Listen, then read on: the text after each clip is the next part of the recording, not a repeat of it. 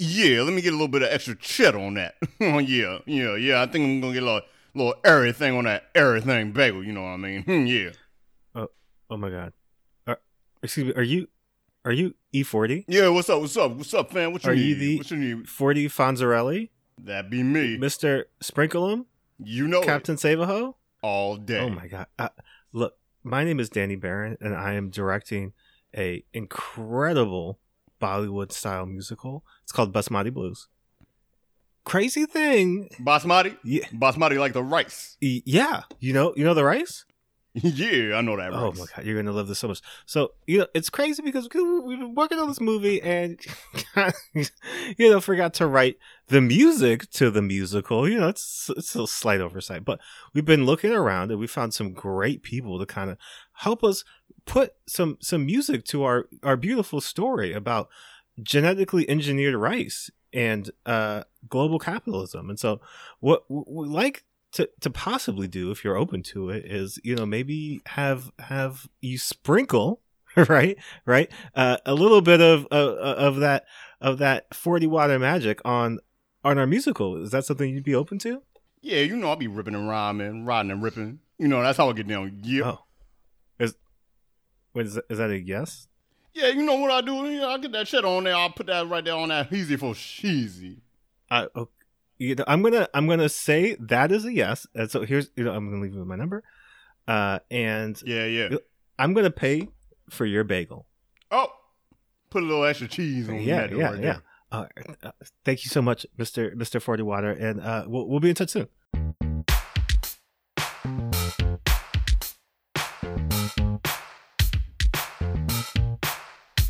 You can't save us. We don't want to be saved. You can't save us. We don't want to be saved. You can't save us. We don't want to be saved. You can't save us. We don't want to be saved. You can't save us. We don't want to be saved. You can't save us. We don't want to be saved. You can't save us. We don't want to be saved. You can't save us. We don't want to be saved. What's up, everybody? Happy Black History Month. Welcome to another episode of White People Won't Save You. This is the podcast where we deconstruct these white savior films and we recontextualize them and reimagine them through a Black and POC lens. I'm one of your hosts, Jordan Clark. And I'm the other one, Cameron Mason. And we've got something that, Cameron, we've talked about this before. I don't know, is it that you just don't understand my love of bad film? Or is it that it's just... I just think you're a glutton for punishment. And you're bringing me down with you. I mean, I love a bad movie. Come with me. Yes. Damn. Boy. And we got our second international guest. What? I'm not your first? I'm sorry. Yeah, I'll show you the punch. But they are a very funny comedian who's doing a lot of great things up in the friendly north in Toronto. Specifically the friendly north. Especially the Asian comedy all-stars that they put on. But they could tell you a lot more about all the incredible things going on, because I mean it's hard to keep up. But this is our guest for this week, Rush Kazi. Hi, how's it going? We're just exiting lockdown number 5 in Toronto, just in time to have the right-wing trucker convoy come through on Friday. This is gonna be fun. So friendly up here. We are dreaming of lockdown. Yeah, I was about to say lock what? What's we that? are yearning for the days where the CDC is like, was that a cough? No, go ahead. Are you? Can you breathe? You should probably be at work right now. The worst part is, I bet Trump is going to be like, guess who locked you down? Yeah. Guess who locked you down? Canada. You got didn't lock you down. Why does he still have a microphone? It's fucked. Yeah. Someone tell Grandpa to sit. No. It's what's funny is in December I was like, I think I need another lockdown because I was getting way too busy. Mm-hmm.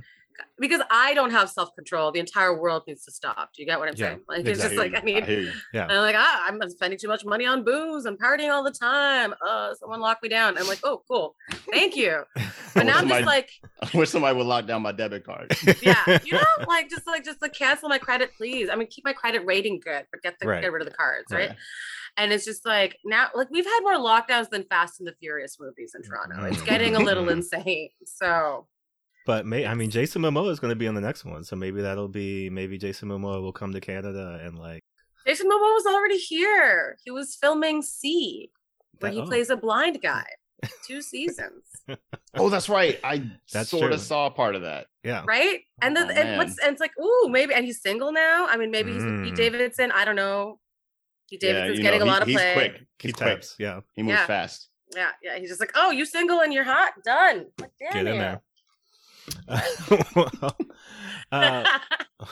Well, I did want to ask because, like just the way that this pandemic has been going, specifically for, comedians, actors, people who are just like, that's how you live, right? Like, you got to get out there, you got to work, you got to do all these things. Like, what has been your routine, or like, what have you been trying to get into in order to not even to keep like, revenue coming in, but like comedy is a muscle. Like, if you're not actively like doing it and working it, like, and then you try to come back after like, what's almost 2 years now and just like get on stage and like, do what you do, like, it's going to be a little tough. So what have you been doing, during these lockdowns to try to like keep at it?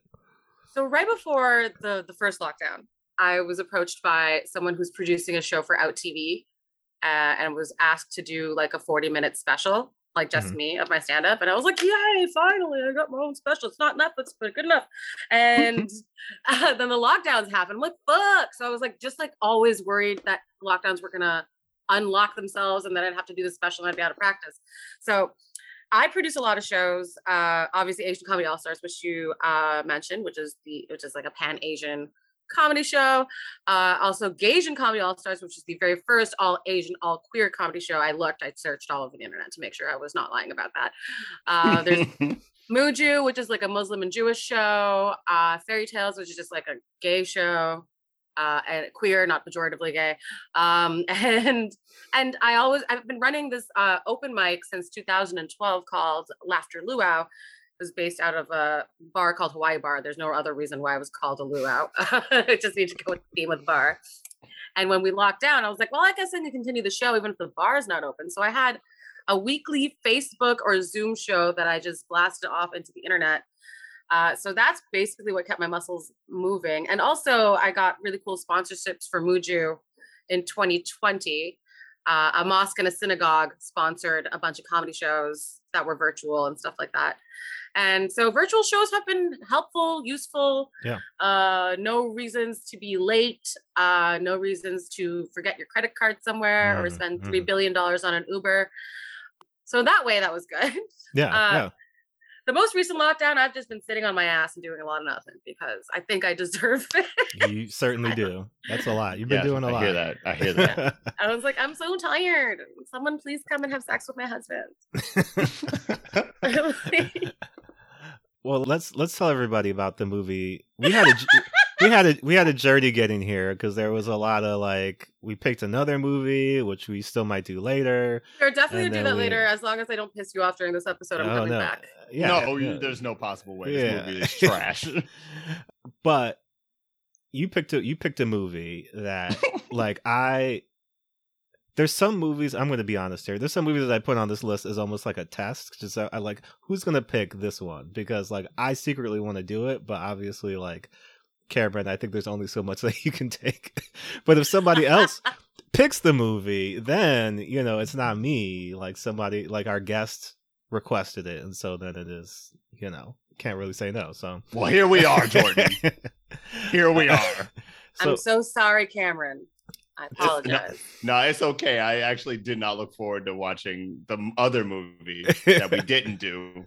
So this was a welcome change somehow. Yeah, I don't know. I low-key kind of like that other movie. Like I actually love the other movie, and it's one of my favorite novels. I'm just gonna say that right now. Wow. Yeah. Which is why I was like coming into it, I'm like, oh, I don't want America to think I'm siding with the white savior. But they've never met me. Oh, it's okay. I've apologized for plenty of white people on this podcast. I have. It's the part I play here. Yeah, I mean, you're gonna get in one of these movies one day, Cameron. I believe. Hey, the only reason I've kept my mouth shut as much as I have is because Daddy needs to get paid. Yeah, right. I want to be in Bagger Vance too. Yeah. Sure. Just I got it. Yeah. Is it a paycheck? Yeah. Will, are you listening? I mean, look, they rebooted Fresh Prince. They might just start going through the rest of his catalog and just. They cannot. Have they actually like filmed it? Yeah, it's done. It's good. It's coming out. Is it coming out like next month? Yeah. Why? We'll see what it is. I don't know. That was like my fucking. That was the best show ever, and I love Will Smith, and I have the weirdest boner for him. It's not that weird of a boner. People just call it a weird boner because they don't have a boner for Will Smith. Well, did you have a boner for the movie that you picked? Okay, so I picked this movie because I have a tendency to look for Bollywood and Bollywood adjacent Hollywood movies just to see how they turn out. They're always trash. And I only found out about this one within the last year, and it was on your list. I picked Basmati Blues, or as y'all English speakers call it, Basmati Blues, and never call it that, just because that rice deserves better. Yeah, it does. It does. It fucking does. Oh man! And Basmati Blues stars Oscar Award nominee or winner. I'm not sure. Winner. Ugh. Yeah. Brie Larson. Yeah. And one of the leads of one of my new favorite shows, Ghosts, Utkarsh Ambudkar. I can never say his name right because that first name is so hard to say. Utkarsh, I think. I got it. Okay. Yeah. And I think the motherfucker's from Boston. I'm not sure. No, he's American. Yeah. And he played like Apu's nephew in The Simpsons. Oh. Good for him, yo. He's getting it.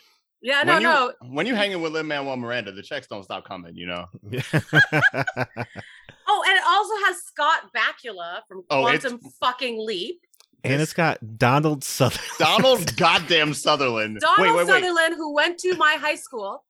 Oh, okay. Connection. And his son went to my high school that I went to. That was like our big thing. So our Twitter page has usually Jordan will delightfully put up a picture of the white savior of the week. So it's not Donald Sutherland. It's not Donald Sutherland, but if you can possibly get that pic, get a JPEG of Donald Sutherland winding up the guitar at the end of this movie. Oh my God. I just need that image. It's my jaw was on the floor. This movie is on crack. It What about Scott Bakula on the piano? Oh, when he came in at the end, I was just like, "This movie's over, right? This is a 5-minute musical outro to this film. It's a full song as the end credits music.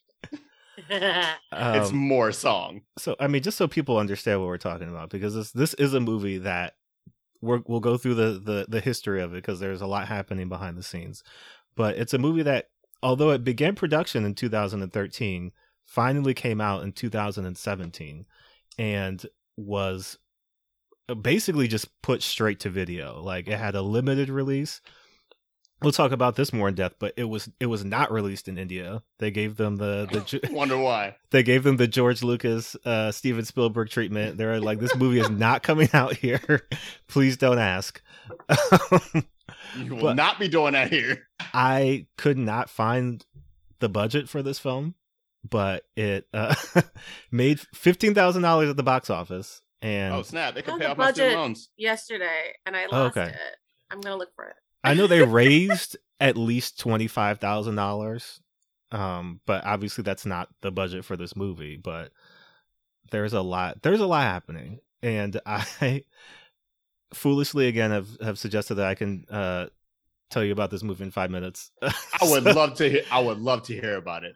I tried my best to just kind of like summarize and get through. I'm gonna tell you this up front because there's no way that I can give you a summary of this movie with the music included, because the songs, one, we'll talk about in just a minute. You want me to summarize it? I could do it. If you want to, you could certainly go for it. In 5 minutes? I think I could do it in less than 5 minutes. I think you're the first guest who's ever taken this responsibility. Yeah, I certainly will I don't know why I'm doing it. I think it's just to try to, because I grew up watching a lot of Bollywood movies as well. You don't separate the music from the movie. The music tells the story. Yeah. You don't even have to address the music. Well, we'll talk about that too, because there's an interesting point that you just made that the makers of this film did not understand. Yeah, 100,000%. But I mean, Rush, you are more than welcome as our guest if you'd like to attempt to summarize. I guess I will start my timer, but you let me know when you Well, we take this very seriously. I'm just making this up as I go. But all right, so this story is about a scientist's father and son duo who are white, who work in New York City at a company called Mojil, which is a stand-in for Monsanto, I assume. I don't know, maybe. But like they are out to try to sell their grain of rice, which apparently yields a 20% better crop than traditional rices, except the seed itself is sterile, so you can't replant the seed, which you can with traditional rice. The farmers in India that they're selling it to don't know that. They sell it to India because they think it's a positive change, not knowing that they're locking Indians into this horrible 5-year commitment where they are basically like food fucked if they like, try to get out of it, because again, they can't make their own rice after this. And the whole plan that Donald Sutherland, who's the president of Mojil, has is to like basically rape these guys over a pillar and take their land, et cetera, et cetera. There's a young farmer who used to go to science school or the university somewhere in India who like tries to talk people out of signing these contracts. It doesn't work out. Him and this white Brie Larson scientist lady fall in love. Some hijinks ensues. There's like some shit with goats. Eventually at the end, when our white savior character Brie Larson realizes that she's been on the wrong side, she helps organize a protest and saves India from the day. I think what was that, 2 minutes? Yeah, I mean, you got it in there. That was really did. 2 minutes. I can't even front. You did do it, and I had distractions too. I don't know if you saw. I was just watching things happening right in front of me. I mean, the only thing I would say that you sort of missed was like the fake love triangle thing that didn't really even happen. That's not really like a big deal. It's supposed to be a big deal. It's supposed to be like, won't they, right? If you're doing a summary, you don't like, it's like the back flap of a movie, you don't want to give too much away. Oh, so except I gave away the ending. You're right. I should have mentioned the love triangle. I should not have said, actually, I didn't say if anybody got together at the end. Yeah. Well, I mean, Thank you for that, because that.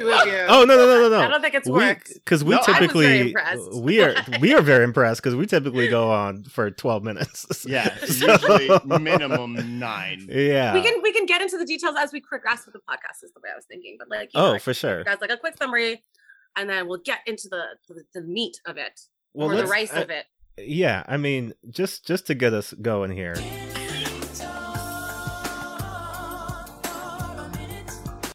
Because, I mean, here's the thing about this movie, right? It's awful. Well, it's terrible in some of the ways that I love, and then some of the ways that are just like, I don't know what's happening. But it's made by, I mean, I'll tell you, because this is another thing we're going to get into, but it's directed by Danny Barron, and he is most known for C-Spot Run. That is his major claim to fame. It is produced by his wife, Monique Caulfield, and then for some reason there's another person writing this, Jeff Dorshin. So I mean, I don't know who thought of what, but it feels like a movie made by people who somebody. It feels like a movie. The end. It feels like a movie. It looks like a movie. It sounds like a movie sometimes. Kind of, well, because it's like it's a movie made by people who I like heard about movies. Like they know what a movie is, and then they were like, "We can do that," and then they like attempted to do it, but it has none of the. Which is like all good bad movies, right? Except this is not good, but like all good, like Troll 2 and like Birdemic and like Governor Room. Gabby, like all of these movies where it's just like these people had no idea what the fuck they were doing. You know what I mean? Except those people didn't have fucking Donald Sutherland. They didn't have access to these. Future Oscar winner Brie Larson and like. I love Utkar's. I can't say his last name now. Ambudkar. Yeah. I love that guy and stuff. I'm a fan too. It's a shame. It's actually a shame that, like I said earlier, like the bag, like I was saying before recording, the bag must have been like. But it must have been crazy. It was not. There was really nary a bag to speak of. They got Donald Sutherland to go to India.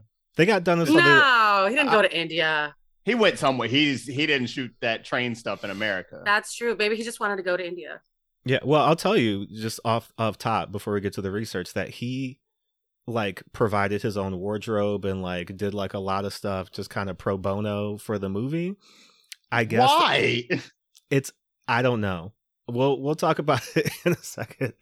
But I do want to talk about Brie Larson, because this movie, for her, right, was made before everything started popping off, right? Like, she got into it in 2013.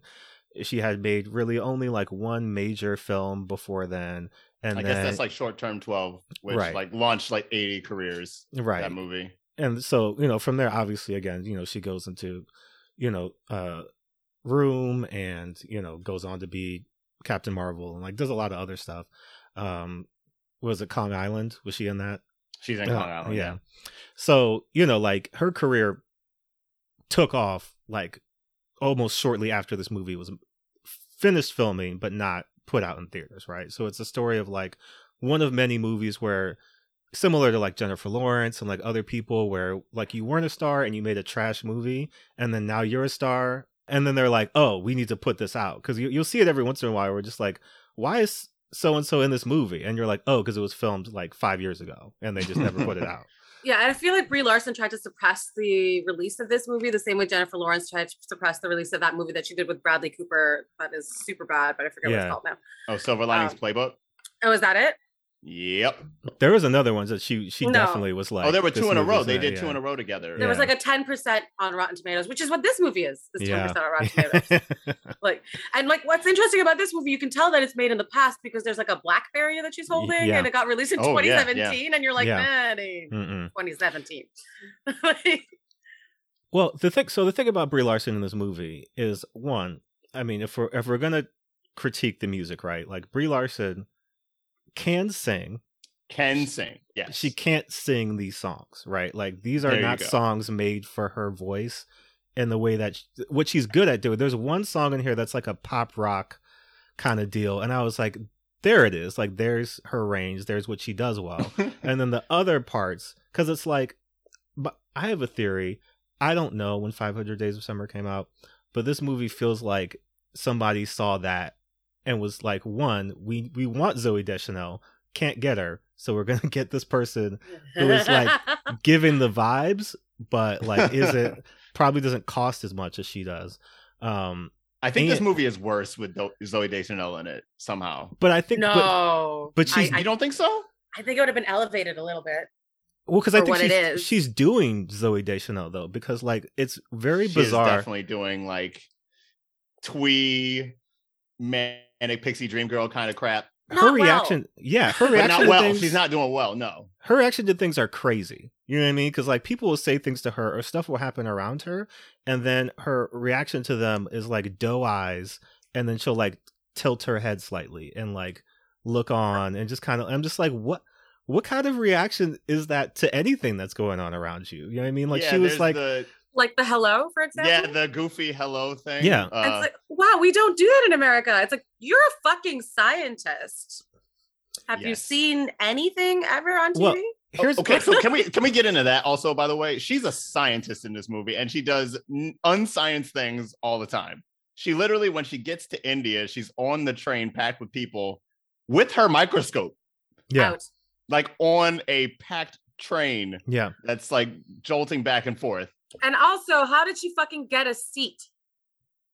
Well, a window seat. No, a window seat with an empty spot next to her when there are people fucking hanging off the top and off the sides. That is not realistic at all. Because she's a beautiful American white woman. Which means people should be on her.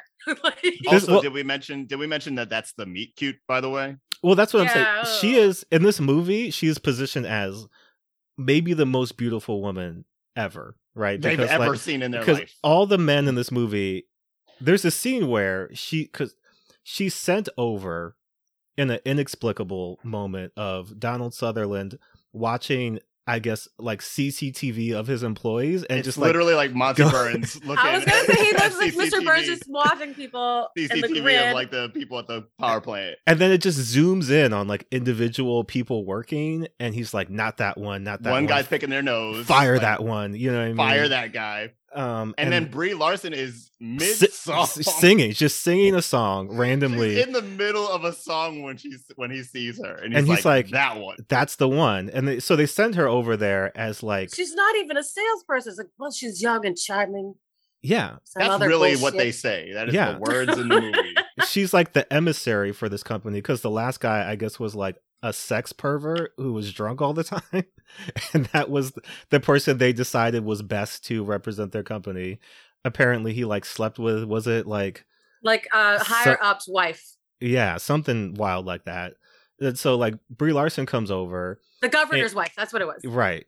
Brie Larson comes over and it's just like all the men are just like, how can I accommodate you? Like, what can I do for you? Because, you know, I'm not gonna all of the South Asian women in this movie, trash. We don't look at them. We don't care about them. We have nothing to say to them. It is so sad. We don't love them. But you, though, got whatever we can do for you. End of the stick. Yeah. Which sadly sometimes is just real life because shadism is real. And like if the lighter skin you are, the prettier you're deemed in India and Pakistan and Bangladesh. So you're talking to two black people.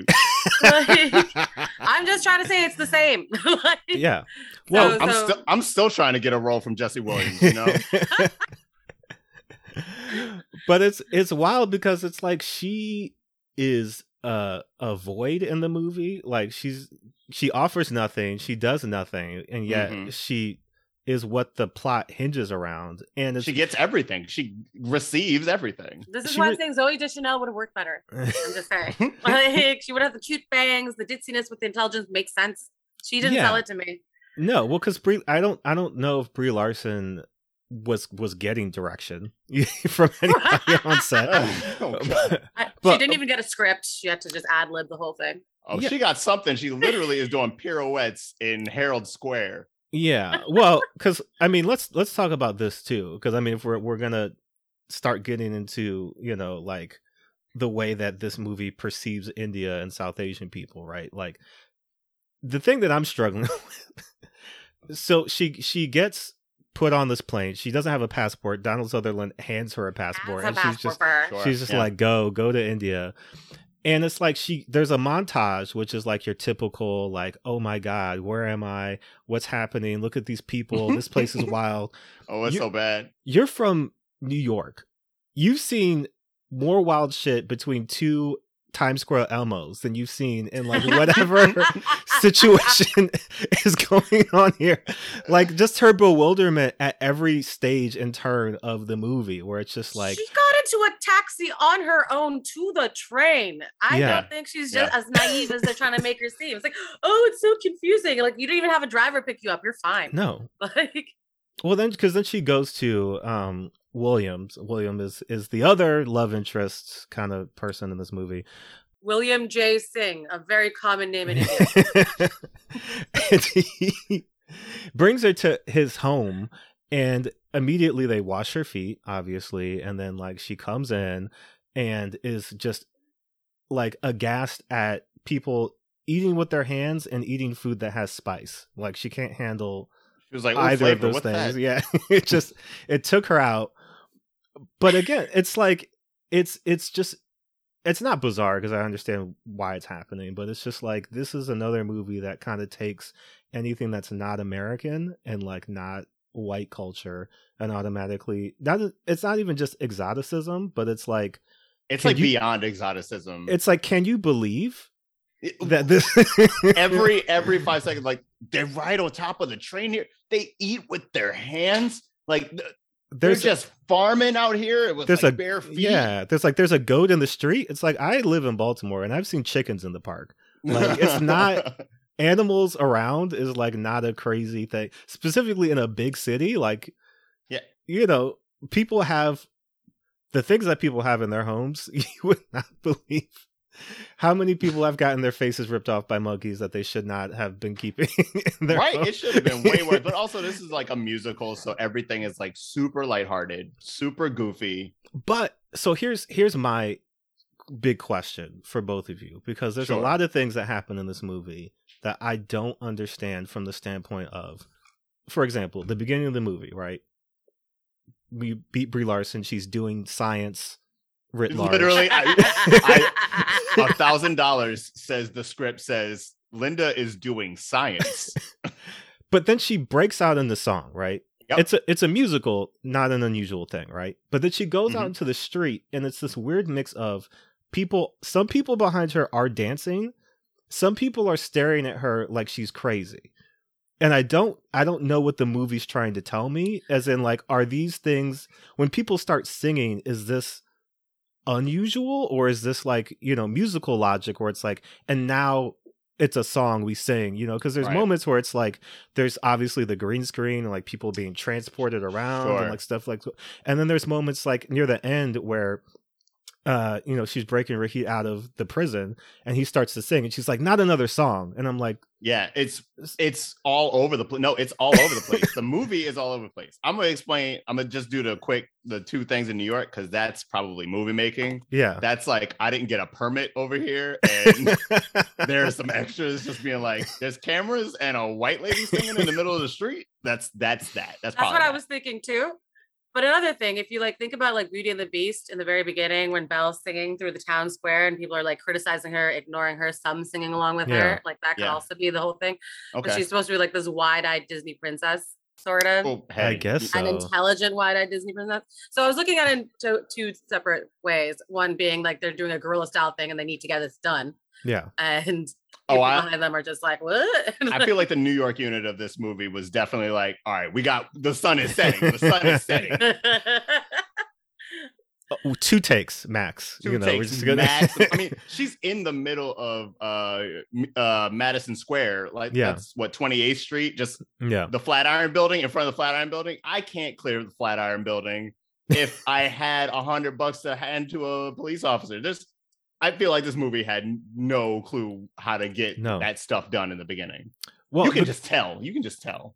But then there's other things that happen, right, that are also just like tonally inexplicable. Because, for example, in one of the many racist scenes in this movie, one of the many, so she is just she's done her science. She's walking around. She's done her science, and she's going. I don't know where she's going, but she meets where he's like, just walking back. They had met on the train. She doesn't remember him. Oh, that's right. They just bump into each other. For some reason that's not explained, 2 things happen. One, he puts on a mock accent, which I don't know why he's doing that. You know, this scene is egregious and awful. It's just a very exaggerated accent, which is like, and not just the accent, but like the broken English too, of like, I don't understand. Because she asks him if he speaks English, which is also racist. But then,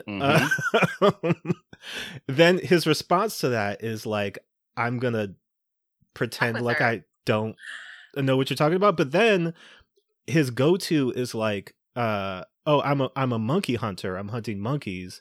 This is my monkey hunting stick. Like, he's holding like a hoe. And then he's like, do you want to go have monkey masala with me, you know, down in the town? And I don't know if the movie is like, haha, dumb American, look at this person like fucking with her, or haha, South Asian stereotypes. You know what I mean? Like, I'm not quite sure what I'm supposed to take from that, because I think they were trying to come from a good place in that section, in the sense that like he's putting on like a fake extra accent, which I've seen in a lot of movies that have people of color and then another white person. Like, I forget one of the first Canadian movies that Sandra Cho did.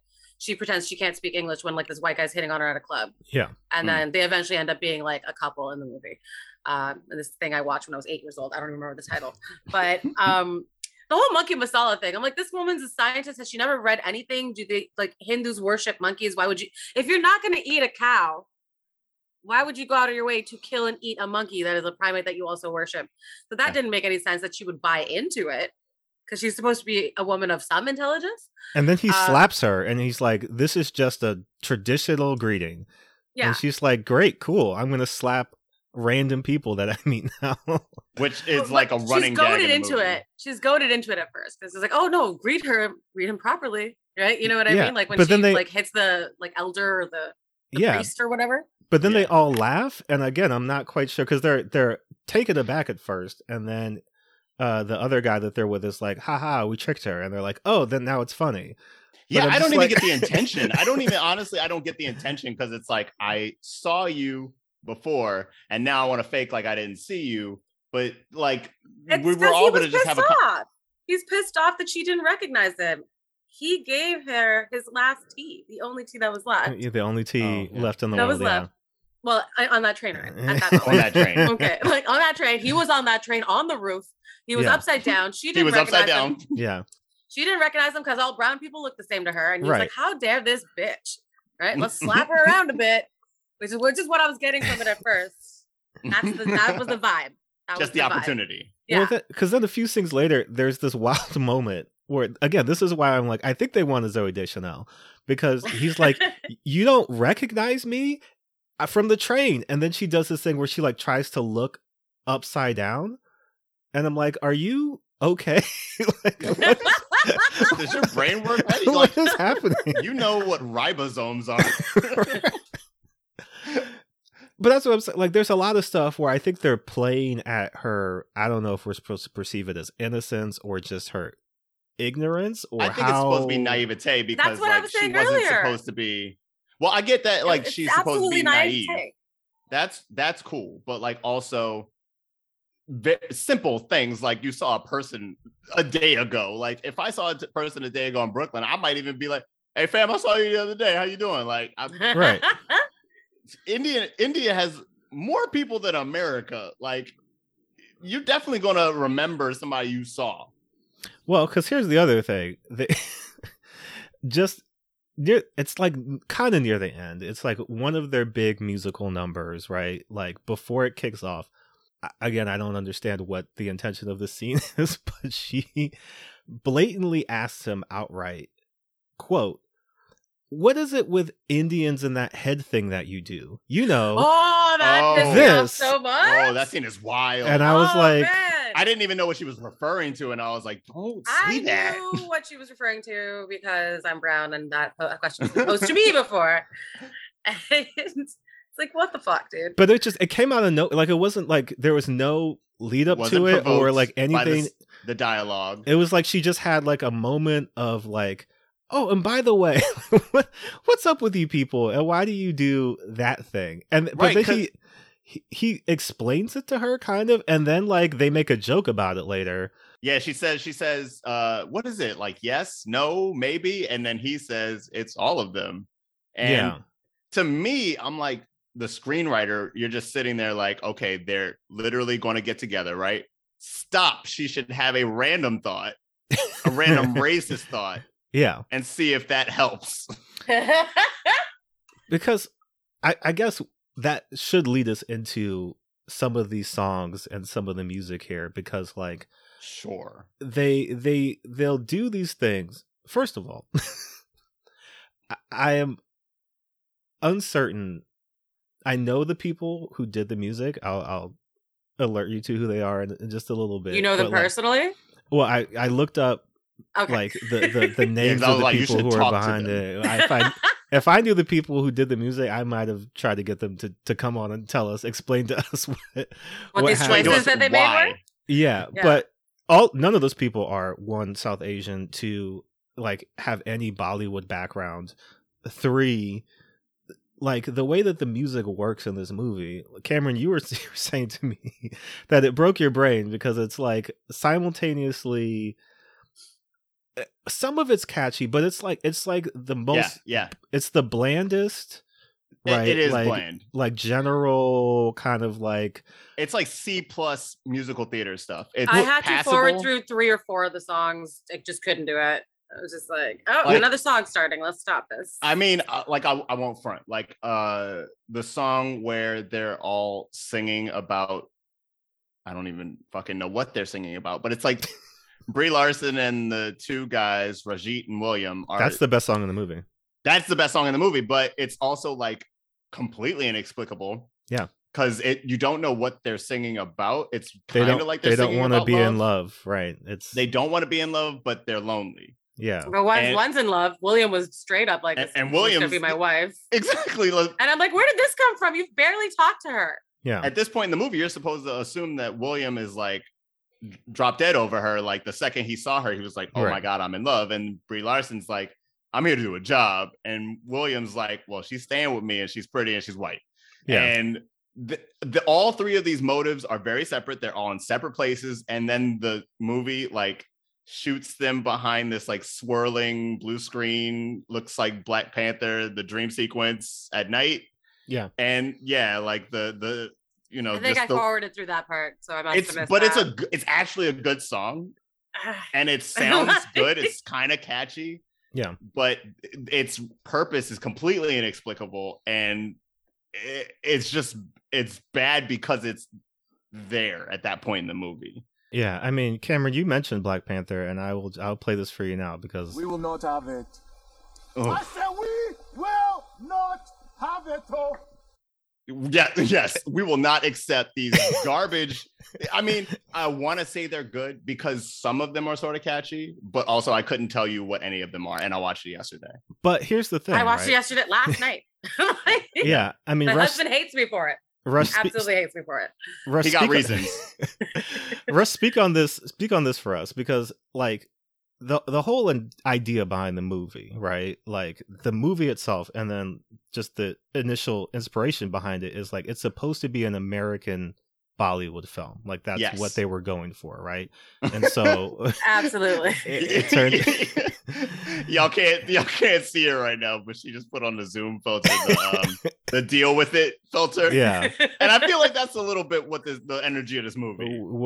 Yeah, I want your take, because the thing about these songs is like this is just again bland musical theater like energy, but also the way that they're placed throughout the film, right? Like I'm 100% down with people just inexplicably breaking out into song, right? It's a musical, however that's got to be paced. But the songs, like you're saying, Cameron, don't amount to anything. Like people just, it's time to sing, right? Like time has elapsed between the last song and now we need song. But also, and here's my biggest issue with it, right? My Bollywood like literacy is not, at a high level, but from what I've understand and what I've seen in Bollywood films, like it's a production, right? Like it's not like, oh, okay, we're gonna like strum a guitar and that's a musical number. It's like not everything is a big, 100 people come out and dance and do all this stuff, but it's like it is more in line with like the Gene Kelly old Hollywood style musical, where it's like people are dancing, people are singing, like it's a performance, right? And like that's the expectation of somebody starring in one of these movies. It's like you don't just sing in the corner or like do like the solo over here. It's like you are an active singer, dancer, all of that stuff. Brie Larson does what you could call dancing, right? Like again, another racist moment where William's sister pulls her in the club. No, not that. And it's like, yeah, that part. Do you want to dance? What does she say? It's like something, and then pet the goat. And screw in a light bulb. Yeah, screw in a light bulb, pet the goat. Yeah, this is like an old joke from like a white guy, which is screw in a light bulb, pet a dog. At least that's what like was being said in my high school in 2002. Do you know what I mean? Yeah. Like when Bhangra music would come on, it's like, oh, I could dance Bhangra. It says some white guy, and you're like, shut up, you can't. I mean, we haven't mentioned that this movie is written, directed, and produced solely by white people. And all the songs are written by white people. So here's the thing. Here's the thing. I don't know if you guys remember the soap opera Passions. Yeah, I do. Okay. Do you recall when Teresa was pregnant and having these weird fever dreams? And all the fever dreams were Bollywood dance sequences. Do you remember this? I actually do remember. My mom watched Passions. Yeah. Okay. So this has happened for a bit now. In the early aughts, if you will, suddenly people were like, wow, we're a global place and we should really consider that Bollywood is one of the biggest, if not the biggest film industry in the world. And Bollywood movies were permeating throughout and people were less embarrassed about it. Like I remember when I was in like early like elementary school, I was embarrassed to tell people that are like some of my favorite movies are Bollywood. But then you get older and you're like, fuck, this is my culture, or at least close enough. And like you start like talking about how great they are, and you start bringing other people to go to these theaters with you. And it's a very different movie watching experience where you sit and like you don't just get popcorn, you get like actual like full on like Indian snacks that are like huge. There's a fucking break in the middle so you can get more food. Nice. People laugh and scream at the screen. Like it's very like animated and like very much not like a white person's feeling on like what a theater is supposed to be like. And so like people are going and they're like, this is so much fun. There's like all these dancing. It's 3 hours, but it's like going to like a double feature because there's a break in the middle. You get to pee, whatever. So a lot of people were like, we should start merging it, like, and make it like fusion, like the way you make fusion food. And so the episodes of Passions happened, right? Yeah, a lot of random TV shows that weren't just soap operas would have like an impromptu Bollywood episode. I don't recall if Scrubs ever had one, but I wouldn't put it past them. And like there's movies like Bride and Prejudice, which starred like Amitabh Bachchan's daughter-in-law, who used to be Miss World, Aishwarya Rai, and some Hollywood. That was like an era. That was like, I feel like 2003 to like. Yeah. So like 5 maybe? Yeah, maybe yeah. It was short. Yeah. But it was like, let's say 2003. It was like Bride and Prejudice, and I mean it's a British film, but Bend It Like Beckham that came out.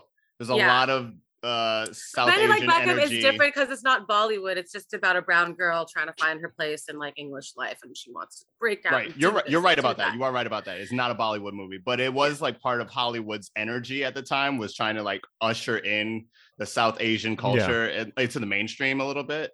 And then they're like, but like you said, for like 2 years, it was. They definitely felt like we off that.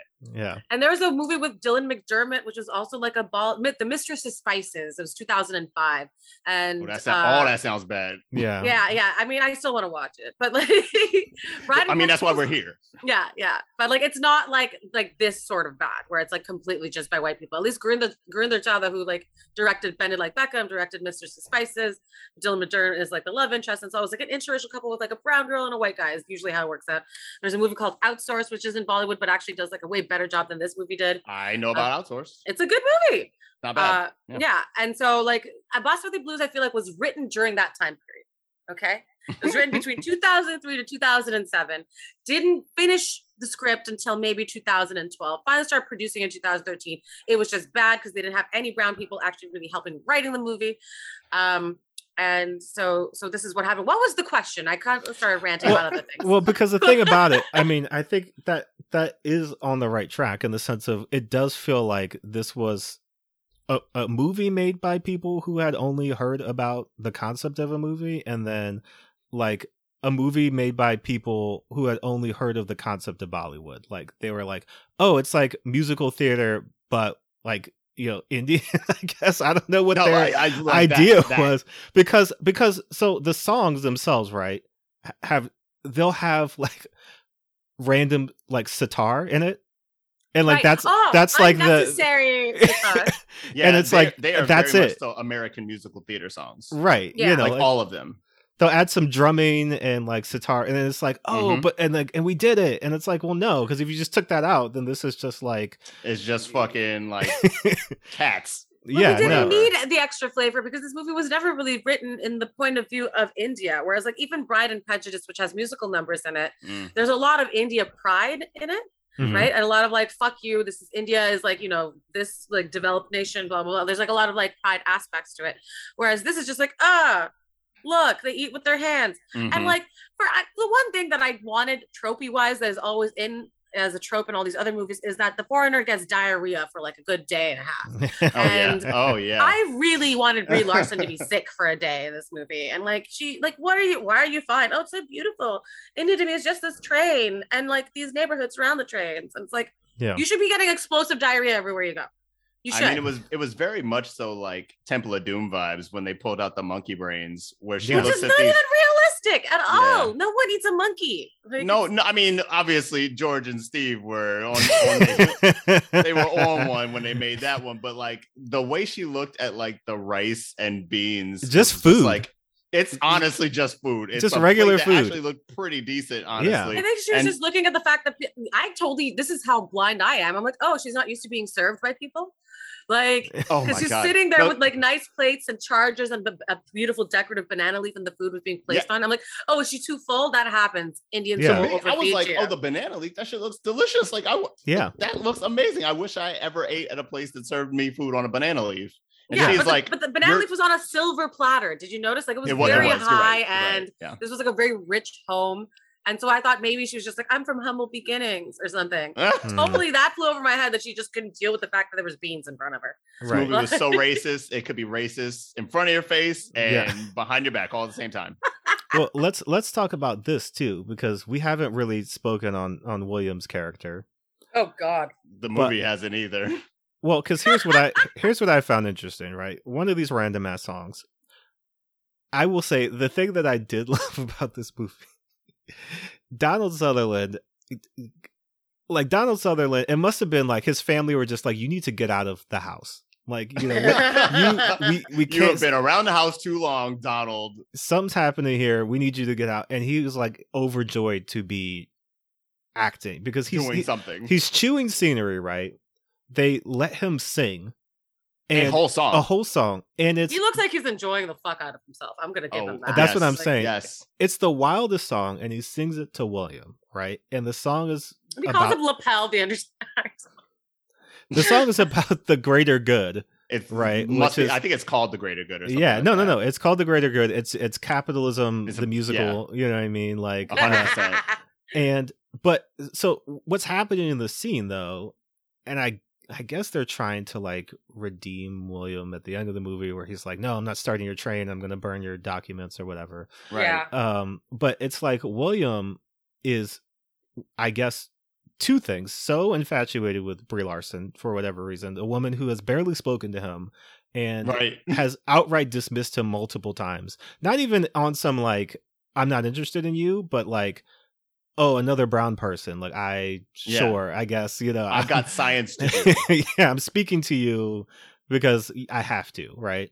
Like the whole part when he's like, can I show you the one like thing in this town? And she's like, oh, but I have to like work on my slides. I've got science. Yeah, it's like that's the new I have to wash my hair. It's like, no, I got science. I gotta I got science in a bit. I gotta test tubes. Bye. All night. Gotta wash them. Gotta wash my test tubes.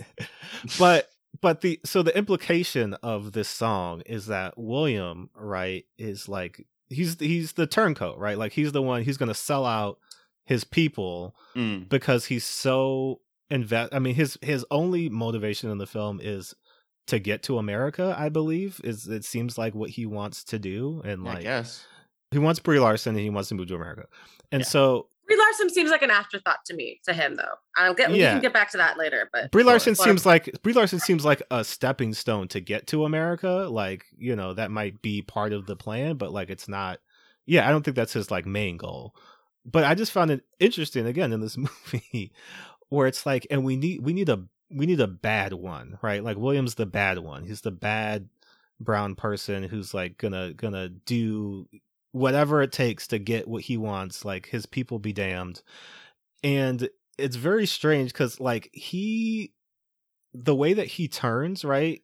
Like in the beginning, he just seems like he's fine. You know what I mean? Like I didn't really think he was going to be part of the movie for the first 20 minutes. In terms of like, I thought he was just going to be a reoccurring character who like shows up to take her someplace or like. I mean, the fact that they said, "I hope you're like your father, who was very respectful and great. I hope you can fill his shoes." That was a sign for me that he was more important than they were letting on in the very beginning. Right. Okay.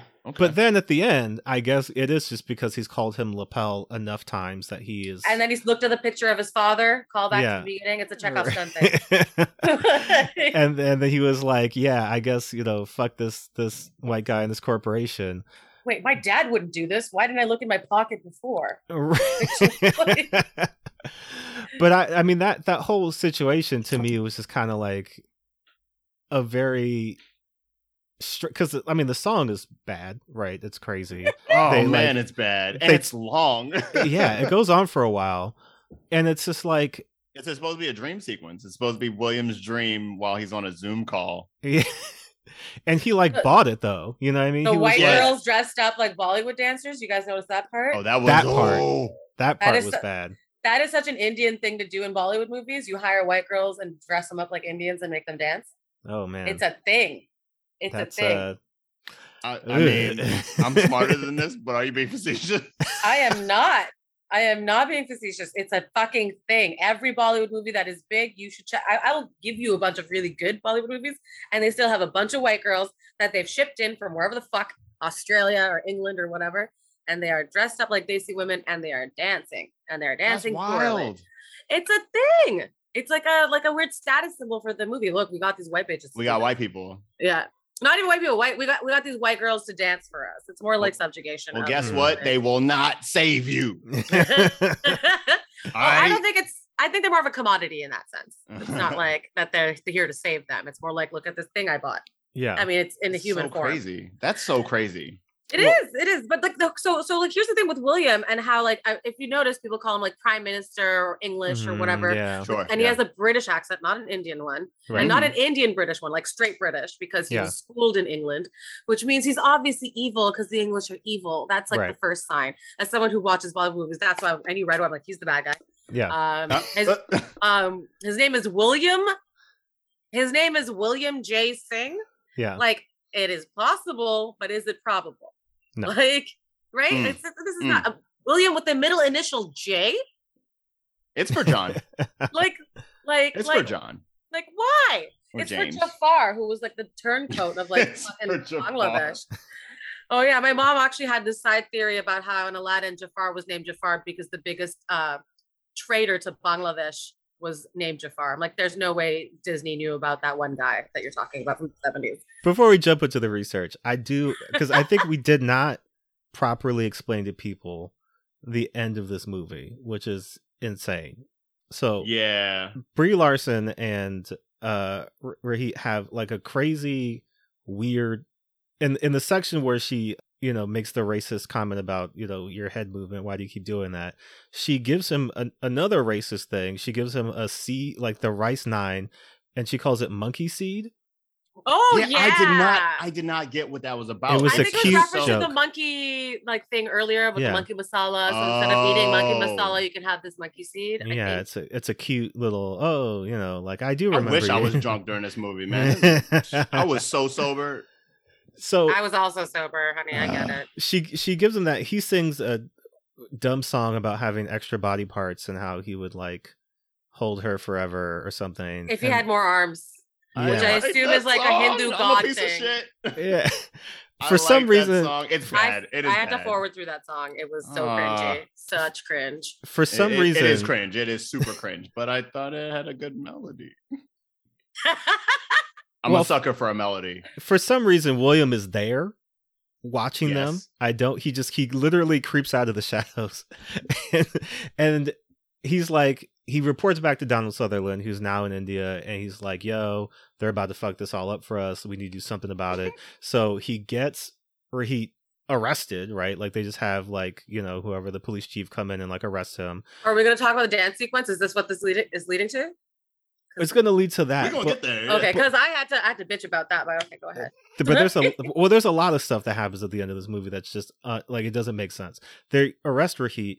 He gets framed for destroying the lab, and the reason that Brie Larson believes he did it is because they stabbed the monkey seed like into the, you know, she's like he would never do that, and then they're like, look, and she's like, oh, I guess he did that shit. Without even questioning it. There's a huge press conference that they're having to announce Rice 9, and it's going to be a whole big deal.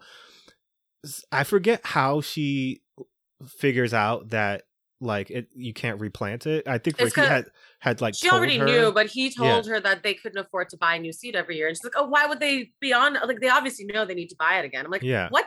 How are you a scientist? And she even addressed the crowd, says, in plain terms, you know you have to rebuy the seed every year, and they all go like shrug collectively. Well, they're just like, what are you talking about? Like, there's no way, it's a seed. Like, why would we have to buy it again? That's what they actually say that. And she's like, wait, but it's sterile. It's like, no, what? And then that's when Donald Sutherland's like, cut the mic, cut a goddamn mic. And I think at one point Scott Bakula literally cuts Donald Sutherland's mic. Cuts the cord, which, by the way, he would have been electrocuted. There's no doubt about it. But science, baby. There's science. He's busy doing science. This whole leads to two of the most just absurd moments of the film. At the announcement, at the announcement that the seed will not replant, there's basically a riot, which I guess Brie Larson is leading because she's at the front of all these farmers while they're like chest to chest with the police. The police aren't really doing anything, but like they're pushing up against them and they're trying to get somewhere. I don't really know what's happening. It's her D-Ray moment. Yeah, but then she somehow acquires a white horse, which she rides into. That was set up before. They've been trying to get her to ride that white horse since the beginning of the movie. But the horse was just there. Optics, yeah, like the priest guy that she slapped in the head was like, "You need to ride horses with me." Yeah, I brought the horse for you, is what's said before they even go up. Oh boy! And she's like, "What?" And it's like, "No, you have to ride this horse." And she's like, "No." And then she's like, "You know what? I will ride this horse." That's how that happened. But I guess so. At that point, has she never ridden a horse before? She said that she used to ride horses in her youth. Okay, you remember much more about this movie. I just watched it last night, sober, insulting it in bed. While my husband was like, "This is so cringy. Why can't I watch anime?" You know, that was like the whole thing. He has reasons. Yeah. Well, so she rides the horse. She breaks Rahid out of. Well, she doesn't even break him out of jail because like the police chief comes and just like gently opens the gate and then walks away. So that she like gets him out. No, he gets out on his own. And then William sees him and he goes, "Hey, nice outfit," because he's in like a fucking straight jacket. Right. Doesn't stop him either. I know. He gets a car. He's driving it up to stop the train. I didn't understand this part at all because if at this point the farmers have said we're not planting Rice 9, I don't know what the point of bringing Rice 9 to them is. But so that train had the whole exchange is you exchange your good rice that isn't sterile and they give you Rice 9.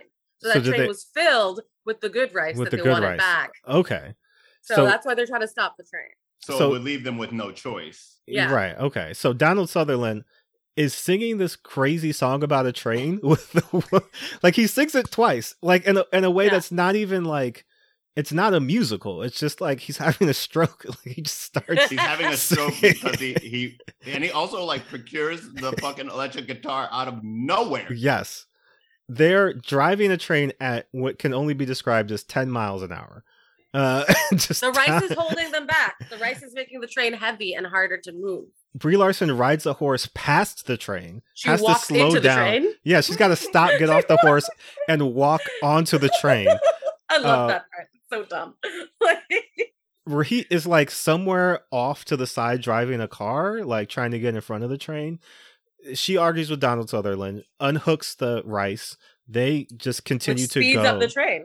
Yeah. And then Rahit is like, he's like Michael Jackson in the Way You Make Me Feel video. Like he's just like on the car, just like ready to get hit. And train, take me now. I don't understand what his point was because he was saying that the train was so slow because he doesn't know it's unhooked, right? Yeah, so they're gonna have to stop. They have enough time to stop. And I brought a fucking Jeep with me. It's big enough. It's fine. We're fine. The Jeep will stop the train. Yeah, right. That was, because he's also a scientist, and all the scientists in this movie are so smart, as you can see. Brie Larson and him like have a dumb argument. She pulls him off of the car right before it gets smashed with the train. Don't take the love out of this movie. They kiss for once. They kiss for the first time. Because they always breaks his like anger, and he's like, "What?" And then she pulls him off. Cameron, and then the biggest CGI budget, the biggest portion of the CGI budget is used for this sequence where everything's in the air. Jeez, when the springs and tires shoot in the air. I'm like, that's the budget right there. That's the entire budget, like isn't it? Nickelodeon movie. Yeah. Yeah. I'm sorry, Cameron. It is your favorite. It's the ethnic kiss. That you you could hear it at home. Just she finally gives him a kiss, and then it's not a good kiss either. It's not a bad kiss, but it's also like a life-saving kiss. Like, get off this. They do a better kiss later. Yeah. At first, I was like, "Is Brie Larson racist?" Because she does not look like she's liking this moment. Yeah, she's like, and you're an actor. You're supposed to pretend to like this. That's the whole job, right? And I'm like, ugh. They're like basically like. Just like dabbing faces, and I'm like, dabbing that's not. Faces. Yeah, and then we transition into a wedding. They are just suddenly married, which is a very Bollywood turn. They kept that right. Yeah. There's no explanation as to how this got to this, but that's how it would happen. And then you think the movie's over because that's the end, and then suddenly, in the credits in the small box, we get. One, just like, because it's like, I don't know what's happening. It's random brown children walking somewhere, intercut school. With... They're going to school. Intercut with back to the wedding. Scott Bakula has procured a piano and is now just like playing.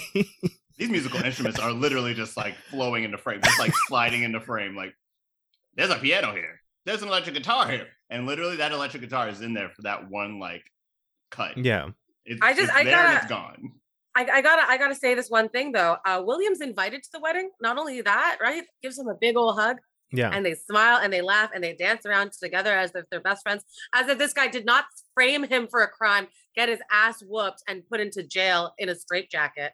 And they seem like they never liked each other. Like from jump. Like they seem to not be friends. And so I guess now that they've been through this experience, I guess they're like, well, now that William is more like his dad and not like his dumb British self, he's better now. Yeah. That's the whole thing. Because like in the beginning also, like when they see the girl, automatically like you do not hit on her, which kind of like implies that William is a big hoe, like he's a himbo. Yeah. So it's not like he gives a fuck about Brie Larson's character. As he's a good looking dude though. I mean, he's a very good looking dude. Of all the people in that movie, he's the best looking, way better than Brie.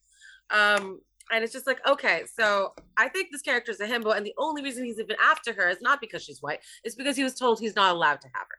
That's true. You know what I mean? That's what it felt like to me. Yeah. Because if he's from England, he's got enough white puss. Like it happens.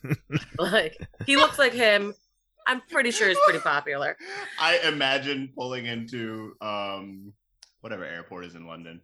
Heathrow, yeah. And it just says, "Welcome to London. We got enough white for all of you." Got all the white. So, before we go to the research rush, I know you wanted to talk about the dance sequence, so I'll let you have the floor. Oh, that was the main thing that I really wanted to bitch about, because I was worried that it was gonna. I don't know. I was worried you guys might have missed that. It was literally that. It was just him dancing, being handsome as fuck. William is hot. But like just like him and like are like best buddies. Like it's almost like as if he was the best man at the wedding. It's like, why? Yeah. Why would he have done he fucking got you tortured. Indian prison is not a joke. Okay? Like you guys have all seen Slumdog Millionaire. That's like it's you know what it is. It's not gonna be good. Especially because he's like a poor farmer type. And like also so here's a bunch of things that pissed me off about this movie that really like was just like these people have obviously not done the research. Everyone be like, oh, how was your vacation, Thurahit, when he just came back from school doing sciences? It doesn't matter if you're a peasant or you're a beggar. You fucking know what school is. You know this motherfucker didn't go on vacation. You know he went to like concept. And and you don't call it college, you call it university, okay? He went to university. The entire fucking town probably pulled their money together, not just his family. Well, because I'm confused. He stopped going to school because he was poor suddenly? He couldn't afford the tuition anymore. And that's a realistic thing. Sometimes people can only afford the tuition for like a year or so. It wasn't explained in a way that I was like, so he's just now can't go to school, or he just ran out of tuition because tuition costs a bunch of money. And tuition, like if people in like South Asia have tuition from elementary school, like you have to pay out of pocket from like the get. So it's like, and at that point, especially if it's a small town where he lives, where everyone's a rice paddy person, and he's going to school to study to make rice better for this neighborhood, the neighborhood would pull their money together. It wouldn't just be his family. They were all laughing at him like he was an idiot. Like they were just like, you dummy. Why do you want to? It's like, he went to school specifically for this. He's telling you, don't trust this white woman, which no Indian would trust a random white woman compared to the guy in their neighborhood that they sent the guy in their town that went to school to like help their town. He basically says that to them too, right? If I remember, he's like, but I'm from here. And like, why don't you listen to me? And they're just like, to me. Yeah. It's like, unless this was literally meant to be a comedy and that's it, there's no drama aspect whatsoever, then I can understand the world being all topsy-turvy. Yeah. And then but like, realistically speaking, they would trust him over her. But that's also the problem with this movie. That's also the problem with this movie, that like it takes moments that are supposed to be comedy and like makes them serious and makes them actually real to the plot. But then also moments that are like, should obviously be like real, right? Like, why would the town not want him to go to university, not want him to figure out like this stinkweed that's going to help the rice paddies, and which is going to help everyone laugh around in them. his face? Why would they laugh in his face? That makes zero sense whatsoever. If anything, people were going to come up for comedy, right? Yeah. What realistically would be happening is people are coming up with their daughters, being like, "Please marry my daughter, and also we're going to pay for you to go back and finish school." Like it's going to be a thing. Like that's what would have happened, not just like. It's not like he got a scholarship on his own, and if he did, his family would have been over the moon about it. Indians love education; it's a thing. And so this movie is all vibes. Like the entire experience is vibes. It's like, what should happen now? Well, that might be a little too difficult to figure out. So let's just have the townspeople laugh at him. Let's just have him break out of jail. Let's just have the train be there. Let's have an electric guitar on his back for no reason. Like, barely anyone has a proper Indian accent. It's British or American, and like it's whatever. They don't tell you where the moment. Yeah, I was like, where are you living? Where do you live? Where in India is this? Like, no one knows. Yeah, there's no. At times it's literally a rice paddy. At times it's a very destitute village, but also at times there's a club. A city. Yeah, there's a mansion nearby. There are like paved roads. It's like, but we don't understand the geography of any of this. Like, no. The movie. That's why I was wondering if it was even filmed in India at one point. Because I'm like, why is it just all over the fucking place? I mean, like, one you're not wrong about that. The vibes are off kilter. It could have just been like, turn the color grade up on backwoods London or whatever. And why are you teaching the dance Bhangra? Are they Punjabi suddenly? Like, I thought, like, none of this makes sense. And like, I read an article about how they're really upset with the casting choice for the lead, who I love as an actor. But like, I think the reference that they made was that like, if you hire a black man from Senegal to play a black man in LA, you're going to know the difference. We do it all the time. Yeah, but like in India, they're like, this is really offensive. If you're going to come to India, which I saw in the credits that they were actually in India, if you're going to come to India, why could you hire an Indian guy John to play this person? Has been more American men than me in movies. Yep. Like literally half the cast of most things are British black people. Like what? British black? Okay. The difference between Snowfall is so British. Yeah. So here's another thing about like accents and England. In English acting school, they make you learn at least 2 to 3 different accents as an elective. You choose your accents. And a lot of British people learn Americanized accents. That's not part of our acting schools here. So that's why the half of like The Walking Dead is English. Well, I guess the last scene I do want to speak about before we get into this research, just very briefly, is that club scene, because it is smack dab in the middle of the movie. When I got to this part, I had to look, and I was like, "There's an hour. There's still an hour left of this movie." Actually, that was exactly the moment where I accidentally paused it and talked to my roommate, and I was like, "Oh damn, there's an hour." So it is so random because again, they're suddenly in a club in which it seemed like they were in such a rural area. This is another very just strange thing about this movie. I know it was made in 2013, so that's why she's got the BlackBerry. I don't understand why, as part of a multinational corporation, they have this old ass limousine that breaks down within like a day of her being there. Like, again, we're not in like Cuba in the 90s. Like, they have modern cars. Like, she would just be in an SUV. Like, I don't know why they keep doing these things where it's just like, oh, but you know how India is. Like, they don't have money and everybody's poor, and like you got to ride in like crazy modes of transportation. You know what I mean? I'm just like, it's a modern nation, but that's fine. So they have her in this club, which comes out of nowhere, and she just, again, the look on Brie Larson's face for so much of this movie is perplexed, is like moderately amused. Like, I guess she's just like, oh, this is an interesting thing that's happening here. But like, they're doing that thing where it's almost like she's on 2 dates, right? Like, it's almost like that sitcom trope where it's just like you book 2 dates at the club, and so she's like going back and forth between William and Rahit. Yeah. And but then it's like she's with Rahit for what feels like an hour, because like William is like, oh, I'm gonna go like upstairs, or no, like Rahit's sister is like, oh, she's upstairs. Yeah, she's upstairs. As he just goes upstairs for a long time and never comes back down, and then I guess gets Rahit kicked out the club because he didn't have a stamp or something. Yeah, but when he was upstairs, he was buddying up with security and like, you know. But it's just another thing where it's just like they're doing the same dance the entire time. Like nobody's doing anything else. And I'm just wondering about the choreography, because it's just like, even if you just let people dance, right? Like, even if you're just like, all right, we're going to turn the cameras on, just dance in the background, right? Like, they would do something different. This was like a video game cutscene where they had only animated like a portion of it.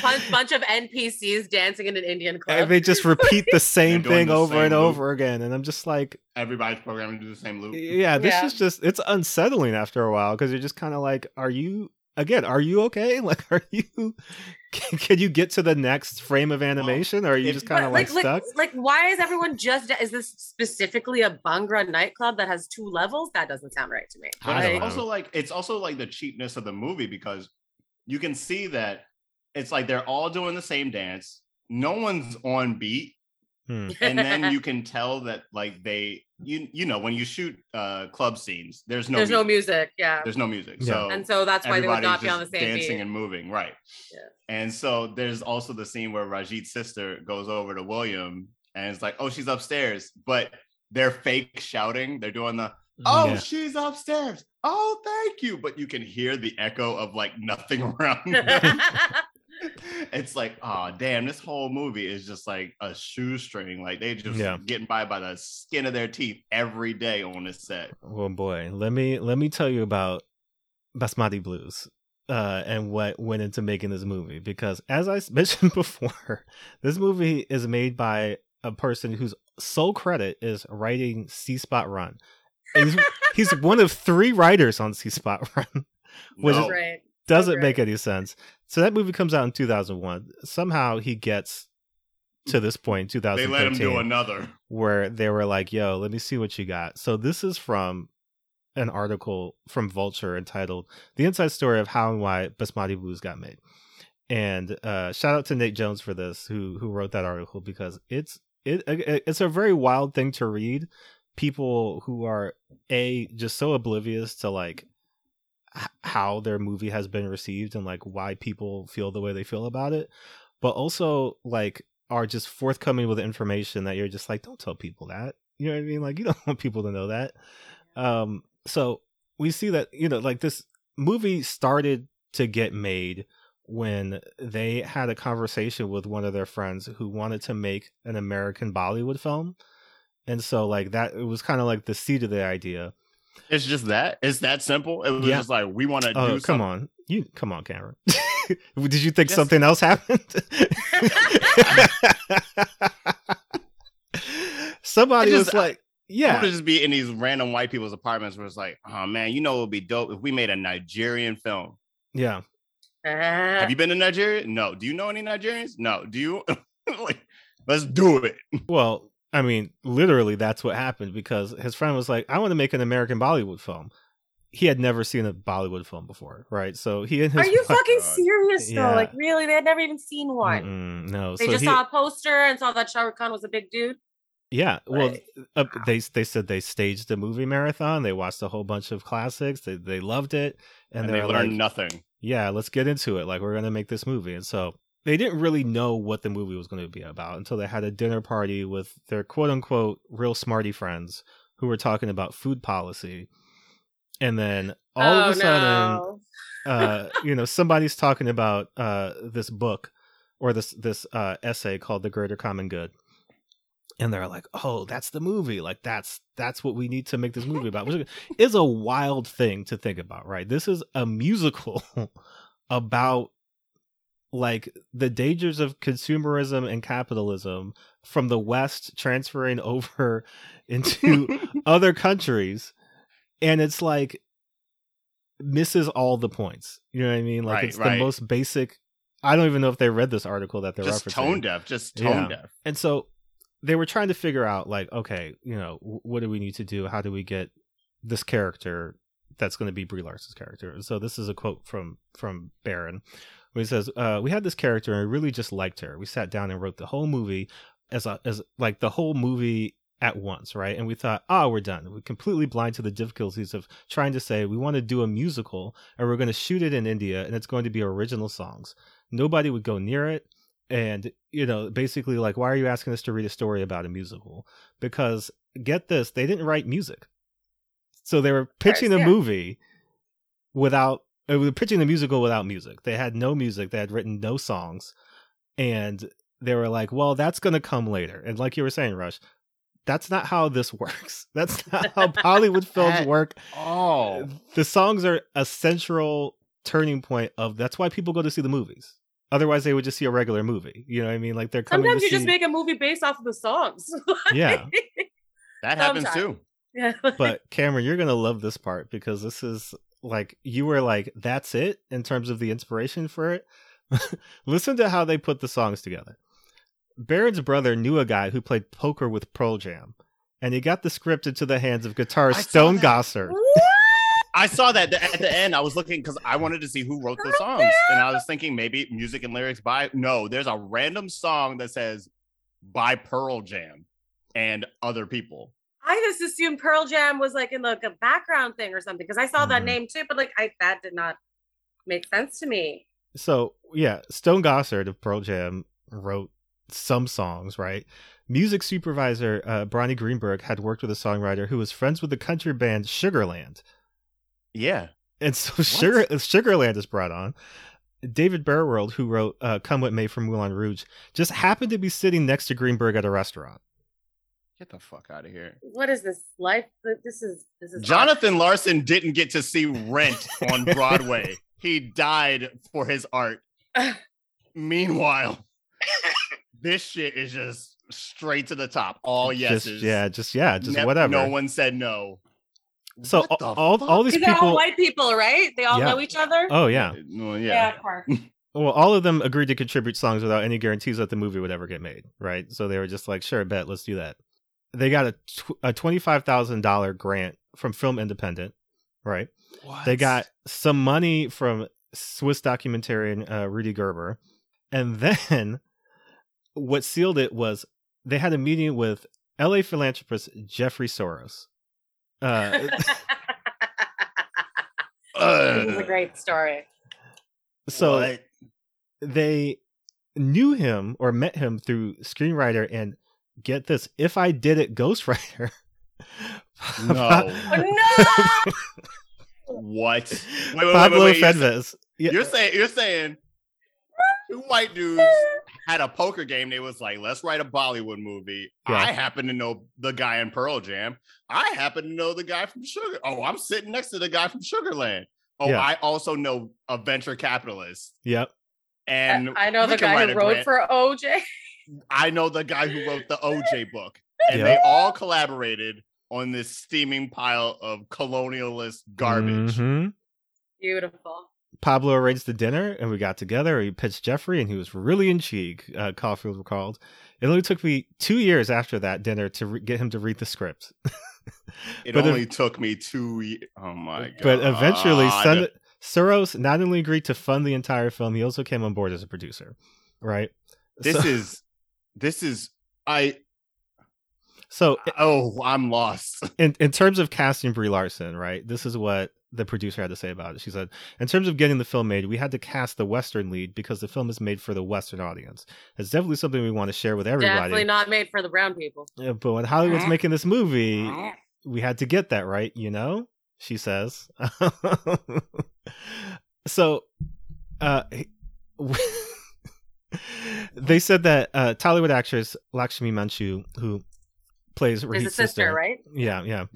She introduced them to her family when they came to visit, who washed their American guests' feet and taught them how to eat with their hands. And so Caulfield says, we really wanted to convey that in the film. The sense of welcome you get there is unbelievable. And we still eat with our hands a lot now, too.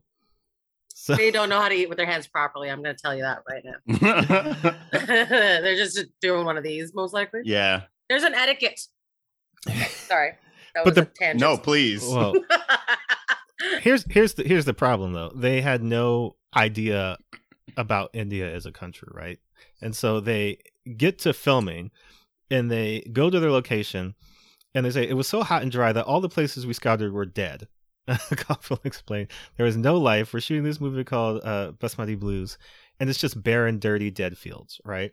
And so they scramble their locations. They get everybody out of where they are, and they go to Kerala, which is it's kind of close to where they were. So Sean Carella, I did not know that. But what they didn't understand is that it was getting close to monsoon season, right? And so they were shooting the film, and then monsoon season hits. It's 40 days of just rain, start to bottom, right? The set's flooded, crews had to be evacuated, and they basically just had to take what they had and get out, right? But the movie was a mess. There wasn't really much to salvage it. But they convinced Soros to like give them more money and other people to give them more money to go back and film more of it.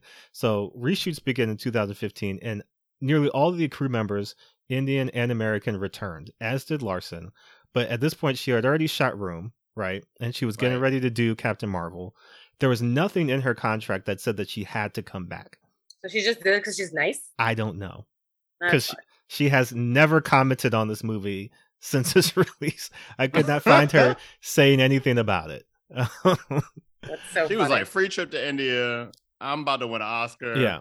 Here's the problem, though. The trailer finally comes out, and everybody hates it, specifically South Asians, because it's all pretty kinds of racist things, right? Yeah. Of course, the director and producer are completely just taken aback because they don't understand why people are upset. So, were we blindsided? Baron asked rhetorically. Yes, because a trailer was released that makes it look like this film is about a white savior, and that's not what the film is about. Did y'all saw the final cut, right? Y'all saw the movie? It's that. That's the opposite of what the film is about, Caulfield added. The irony of making a movie where the whole point is to explore our responsibility to each other as human beings and the pitfalls of people in the West not taking responsibility for how their work affects other people. And then, we're the white savior movie? It was surreal. I actually can't stress enough how horrifying it was. It was like being punched in the stomach all day long. You literally have multiple frames of Brie Larson with a tribe of brown people behind her. Like she's D-Ray, like it's Brown Lives Matter. Riding a white horse. White horse. Like it's so funny. It's like that weird, when white people know they wrong in like the public sphere and they try to walk it back like, well, you're missing the point. The actual point is that we were trying to say that, that, and then, but you look at the evidence and it's just like, what are you talking about? I mean, really, the whole energy is basically your favorite Cameron. I don't care. Right. But it is that energy. It's like I made a movie that is completely bulletproof. This is not a white savior movie. I dare you to say it's a white savior movie. It's a white savior movie. Look at it. I don't care. I don't care. So this comes out. They have to release an apology for the trailer, right? And they say, we deeply regret any offense caused by the Basmati Blues trailer. We have heard a number of voices that have understandably reacted to a trailer that is not representative of the film as a whole. Unfortunately, the international trailer was given the wrong impression of the film's message and heart. I want to find who's this producer guy, the venture capital, Jeffrey Soros. I want to be like, hey, yo, I got a movie for you. Just any movie, whatever movie. Pitch it to him and be like, and if he ever passes, I'm going to be like, you made Basmati Blues. Yeah. You made that. You spent money on that and then spent more money on it. So who's really wrong? Rush, you'll love this section of their apology because they say, this film is a love letter to multiple eras of Bollywood cinema. I read that. Musical and classical Hollywood romantic comedies. We are confident that the film, when seen in its entirety, will reveal our appreciation and respect for India and its people. This is exactly what I was thinking. They're like, oh my God, the trailer, you don't get it. If you just watch the whole movie, you'll get it. And it's like, what? Don't try to trick people into watching your 10% on Rotten Tomatoes movie. Don't do that. It's insulting to everyone that everybody that is cast in this movie. Yeah. And there's like an actual like Bollywood, like famous Bollywood actor who's in it, and he plays the fucking cop. Yeah. He's the crooked cop guy, and he's like a big deal in India. And you're like, what the fuck are you doing? Really? It's like, what are you doing in this movie? Yeah. Why are you? It's like, I get that they were like, we should hire an Indian person, then that way we can get a tax credit. But it's like, come on, man. Like, that's the case though. That's always the thing with that shit. Well, here's the end of this article, and this basically sums up their frame of mind. So they're asked to think back, about what they would change about the movie. And Caulfield says that she kept coming back to the white horse that Larson's character rides while she rescues In the movie's climax, what the filmmaker saw as an inversion of traditional romance tropes, finally the girl rescues the guy, viewers saw as a symbol of white purity.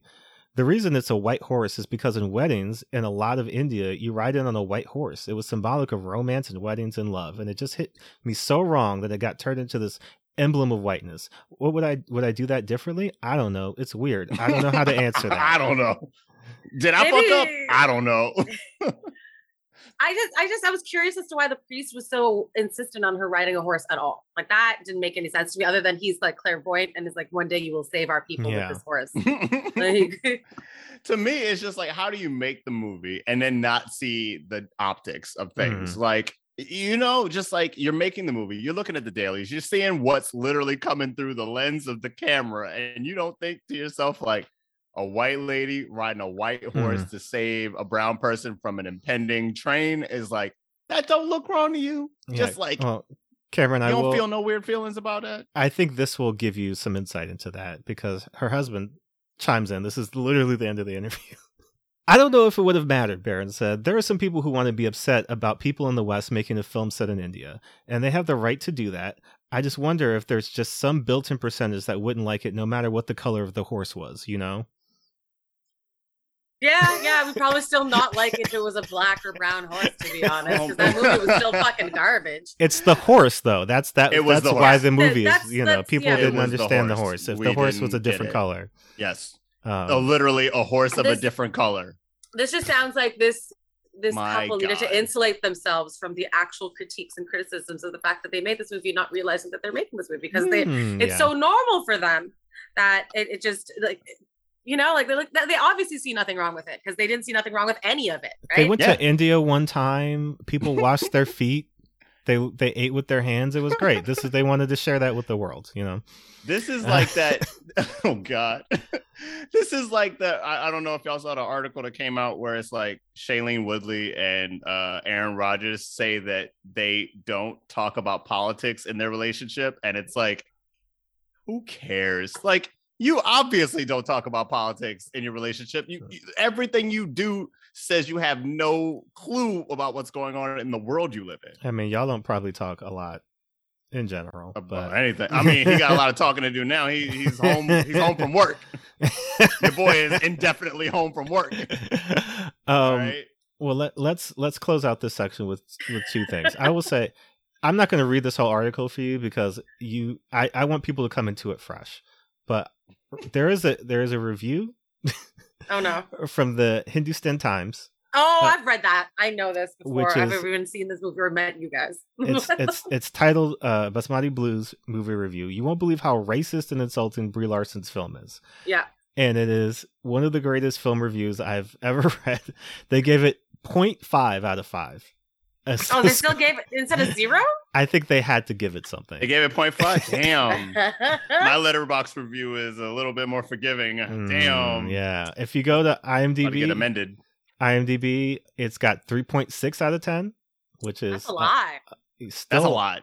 That's a lot. That's still a lot for this movie. Yeah. It is absolute trash. I think it's literally just 1 star per person you want to forgive. So it's just like we like the character and like the doctor, Brie, whatever, and Donald Sutherland, because he's just Donald Sutherland. So he's a legend. I mean, that dude was in Animal House. Like, he knows where he was at. That dude was in Animal House and the Kentucky Fried Movie. He knows what he did. If you go to Rotten Tomatoes, like we said before, it's got a 10%. 10%, baby. 10%. And if you go to our favorite Amazon, this should let you know what's up with this movie. It's only got 3.5 stars. On Amazon, it's only got 3.5. Only 3.5. Usually these get 5. Yeah, any movie. Is it a movie? 5 stars. 5 stars. So even people on Amazon were like, "Nah, this ain't it. We can't vouch for this. We can't rock with this." Would you believe that potentially, before everything went super south, there was a sequel planned for this movie? No, shut the fuck up. Get the fuck out of here. Boo. But Outsourced couldn't get a proper movie sequel, but this movie was going to get one? Okay, all right, then. I just want to ask... It didn't even make a full $20,000. I just want to ask, as we get into reimagining this movie, and I know, Rush, you have thoughts about it, and the potential sequel, because we ask this all the time, right? Like, there's so many of these movies that have a love interest kind of situation. The movie resolves with the white savior having found his ethnic love, and then moving on to whatever phase of their lives. Does Brie Larson move to India in the sequel? Hell no. Does she stay there? The end of that movie, it seems like it's implied that he's going to move to the States. So they're taking the biggest brain in that town that saved the town and taking them out. Because the brain drain is real. So he can become broke and live in Brooklyn with his scientist girlfriend. Yeah. Well, I mean, it looks like he's gonna get tutelage from her dad. Right. So he's gonna be fully dependent on his white wife and his white father-in-law for living expenses, education, and a career. Mm-hmm. And it's not like these two scientists are gonna go anywhere far because they just fucking torpedoed the company they work for. Yep. So they're not gonna get hired anywhere else or get grants anywhere else. I mean, sell that Rice 9, I guess. I mean, I guess that's what the director meant by this isn't a white savior movie. Everybody got fucked at the end. Yeah. I mean, if you're smart, you stay in India and start helping write policy there and like keeping other white people out. Maybe that would have been a good thing, a good time use there. And maybe we wouldn't be talking about it on this podcast. No, we still would. You know, we would. Yeah, you. I mean, if Snow Falling on Cedars made it onto your list, then I'm like a little, Well, Rush. I would love to hear your reimagining of this movie because I struggled to think of any other way to do this. Even if you take Brie Larson out of the movie. Yeah, you have the floor because this is trash. I don't want any reimagining of this. I'd love to hear what you got. It is definitely trash, but I feel like movies like this have already existed plainly just within the realm of Bollywood. Mm-hmm. Right? Like you could have, instead of changing the white person to a white person, it's just like a rich person in India. A rich scientist trying to push this onto the poor people, because very much like the William character, there are people like that in India who are just like, well, I don't give a fuck about the rest of you. You know, they're just straight up capitalists. And then they have scientists in their pocket. And it's basically just Aaron Brockovich or something. You know what I mean? Where, like, you could just have it just all be brown people and still be the same shit show. It wouldn't be better. Right. It just wouldn't make it onto this podcast. That's the only thing. Right. It just wouldn't be called a white savior movie. It'd still be like, hey, a shitty movie that exists with like a shitty story.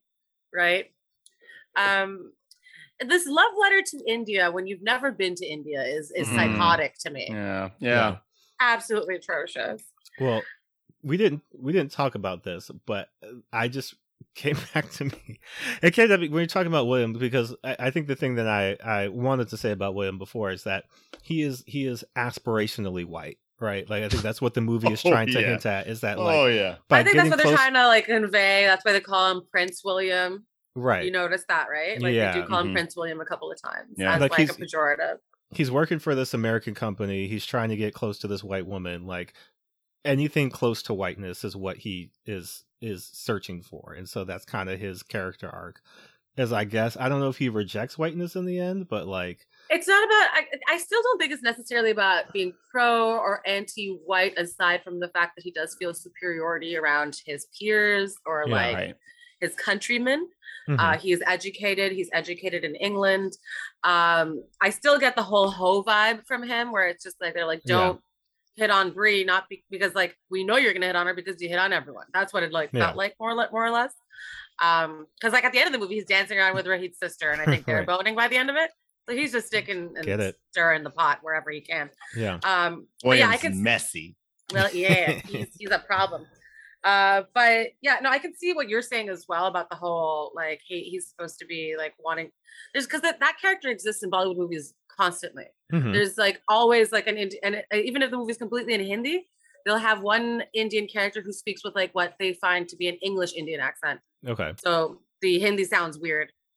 Like you stress certain tones because like you obviously like you're acting like it's your second language when it's not.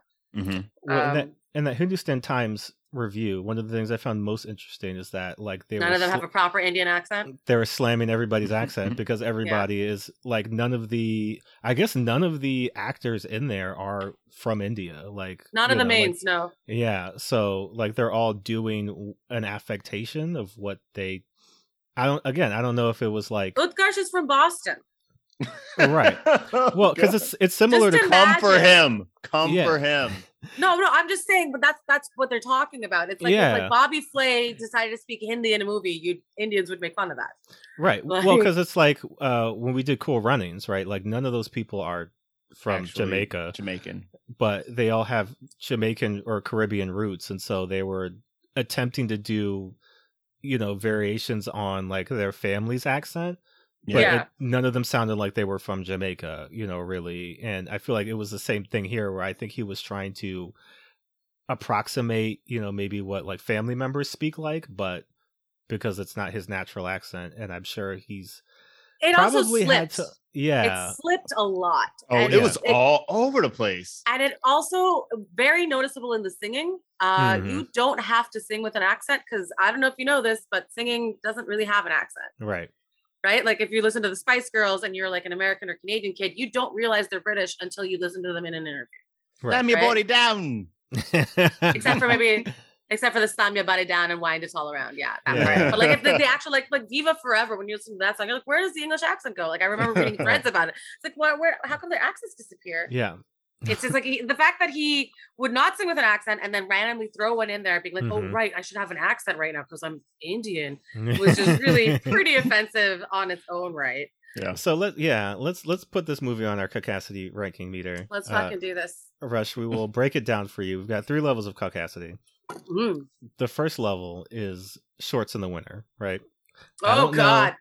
In Canada, I'm saying it. How sweetheart, it's a thing. Okay. It is minus 23 degrees Celsius. I don't know what the fuck that is in Fahrenheit. We can Google that later. And it's like, it's like shorts. That's a white person. That's definitely not just a white person. It's a white dude, a single white dude, has no family to worry about. Yeah. Yeah. That's a thing. But because I think, we always say this, like, it's not to go get the mail or like to go, do like a quick errand outside the house. It's to live, right? It's to go out into the world. Yeah. And just do whatever you're doing that day. We might be going to work. Yeah. For you guys, it would be a minus 9.4 in Fahrenheit. There's bitches out here like in shorts and a jacket. Yeah. Right. But it's like a windbreaker. Yeah. And you're going out to do groceries and that shit. Like, why? Yeah. We're in like several coats and boots and gloves and hats. And like, I live in New York City. Just landed a puffy jacket.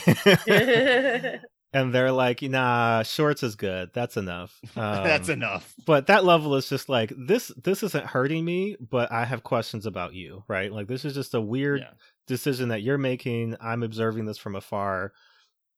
I guess do you, but like, I don't want to be, involved and participate in that. Cameron, what's the second level? The second level of caucasity is now this movie is touching my hair. This movie has probably not asked. This movie is just invading my space already, probably asking as it's like knuckle deep in your scalp. Yeah. Okay, that seems like that should be worse than the shorts. Wait, what? Well, what was the numbering system? The difference here is that instead of the act of violence being against themselves, now it's an act of violence against you. Right. Yeah. So like, was the last one number 3? That was that was number 1. Oh, okay. That's why I'm like this a little is the confused. mid-level. This is only the mid-level. Okay. Oh, yeah. All right.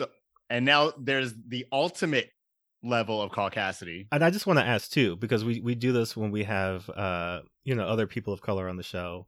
Like we've had people who have said, well, it's not quite touching my hair, but it is like, you speak well, or variations of that. Is there like, where specific... are you from?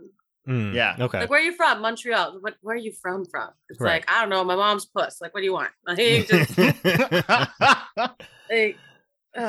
Or what else is there? Yeah. Oh, I don't think of you as brown. Or I think of you as white. I don't see you as that. Yeah. You're not like the others. You're white to me. You're not like the others. Yeah. Oh, you're not like the others. You're basically white. Yeah, you're not like the rest of them. Right. Yeah. But that hasn't really been said since the 90s, I feel like. But yeah. It's always lingering around the corner. Don't even worry. It's coming back? Okay. Yeah, it's gone unsaid. Just like bell-bottom jeans. Yeah. Well, the third level, we'll run you through past iterations, and then we can get to the 2 ideas that we landed on. But it's been things like Taylor Swift's cover of September. It's been things like Chris Martin's cover of Pony. Yeah. It's been Rihanna's terrible wax figure at Madame Tussauds that obviously no one looked at Rihanna before they sculpted it. Yeah, it's been a sports writer who claimed he wasn't racist because he has a civil rights museum in his basement. He's got civil rights memorabilia in his house. From which side though? It's a good. It ain't question. Looking good either way. How about that? Is it just a bunch of Confederate flags? Because he says he's got it could be a whites only sign, and it's still not good. Yeah, he claims he's got a Rosa Parks signed something, and I don't. He's got Rosa Parks bus pass from that day. Shut the fuck up. None of this makes sense. For us in America, it would be this week specifically everything to do with Joe Rogan, whether it's his wildness on Spotify, or whether it's the conversation he had recently about what is black. Yeah. Oh man, what constitutes blackness? Is that what he's been doing? Your boy has the number one podcast on Spotify and is bought out by Spotify basically, and used his platform to say, I don't think light skinned or people who are 60% black, they're not really black. Basically he said, if you're not African, and by African he meant the continent. Well, no shirt, no pant. He said that. That's right. And basically in a loincloth all day in the sun.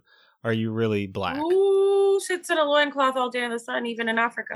I think he's behind the times by several millennia. He just described Tarzan, who is white. Isn't Tarzan white?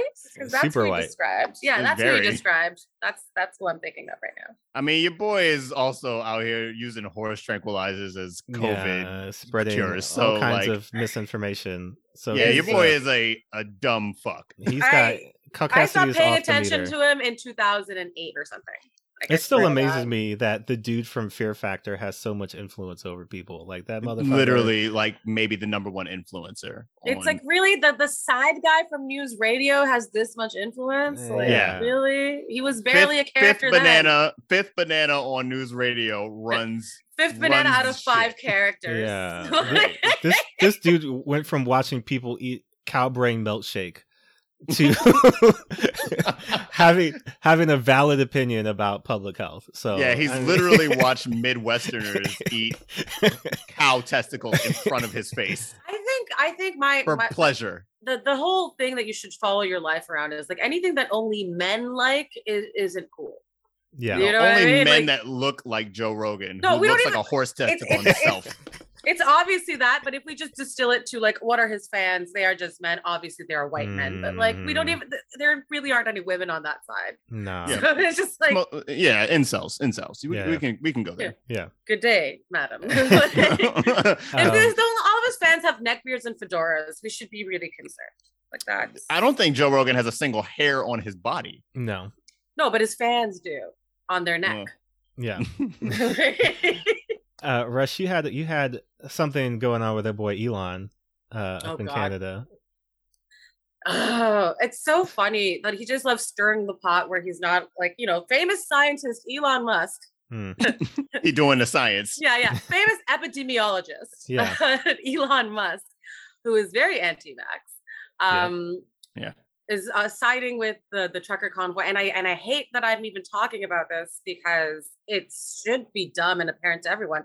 But the creators of the convoy are very well-known right-wing leaders, not even leaders, just crazy right-wing nationalist far-right people who have gotten together and they've decided that the truckers, who initially were the only people who didn't have to be vaccinated to cross the border and be quarantined, have to face a 14-day mandatory quarantine when they cross the border from the States to Canada. The thing is, the United States has the exact same mandate. Right. So it goes both ways. So it goes both ways. And the truckers, not understanding how this works, were like, oh, we should get Justin Trudeau to resign, which is exactly that's a coup and is illegal, and putting someone in place of that is really fascist, but they're not making that connection in their brain that people are following them. There's a lot of truckers who may not be white, may not be racist, and maybe be like, my freedoms, because how dare you make me get a third jab? And it's So they're freaking out. A lot of people are upset because lockdowns have happened for so long. Like I said, we're in number 5. Right. And we're just ending number 5. And people who are getting vaxxed and are left wing and whatever are still also frustrated because we're like, oh, we're stuck inside. But I secretly love being inside. Never make me go outside again. It's fucking cold out there. It is cold. I don't want to out you, but I did watch you receive a box of wine as the delivery. Okay. Oh, I'm sorry, guys. I have someone at my door. Yeah, it's an important. There's someone at my door. Hold up. We're Real not going to talk important about what I delivery. received. Yeah. I see that, Franzia. Yeah. You ain't slick. Yeah. It was 4 liters. It's fine. It'll last till tomorrow. But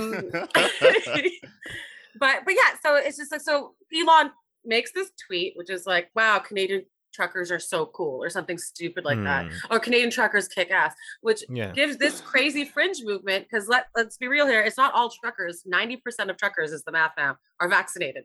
So it's 10% of these truckers who are not vaccinated. Confederate flags have made it to Canada. It's not even a flag from our country.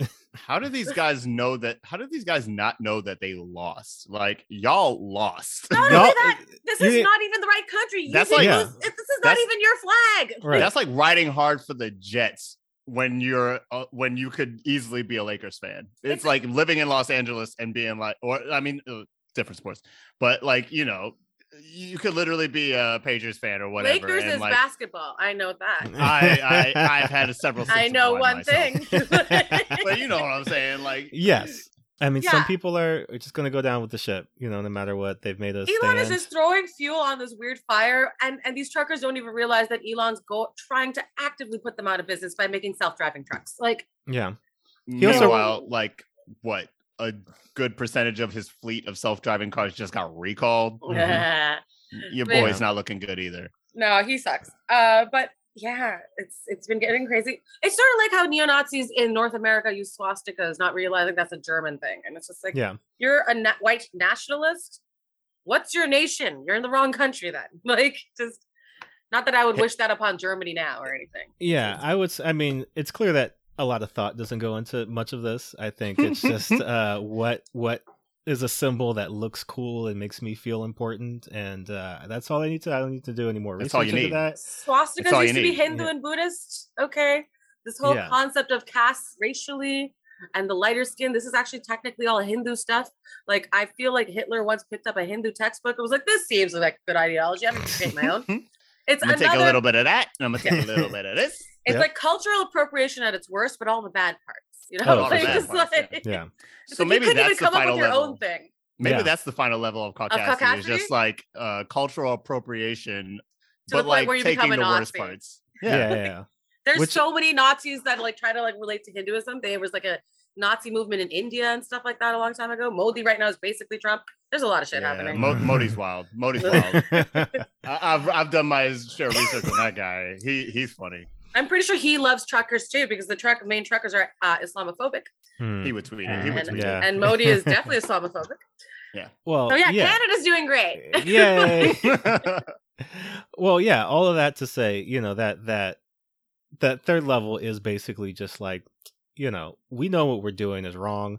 We don't give a shit. We don't care. Like, we're just going to step over everything on purpose. You have opinions about it, or your feelings are hurt. I don't care. Right. It's just fuck all of y'all.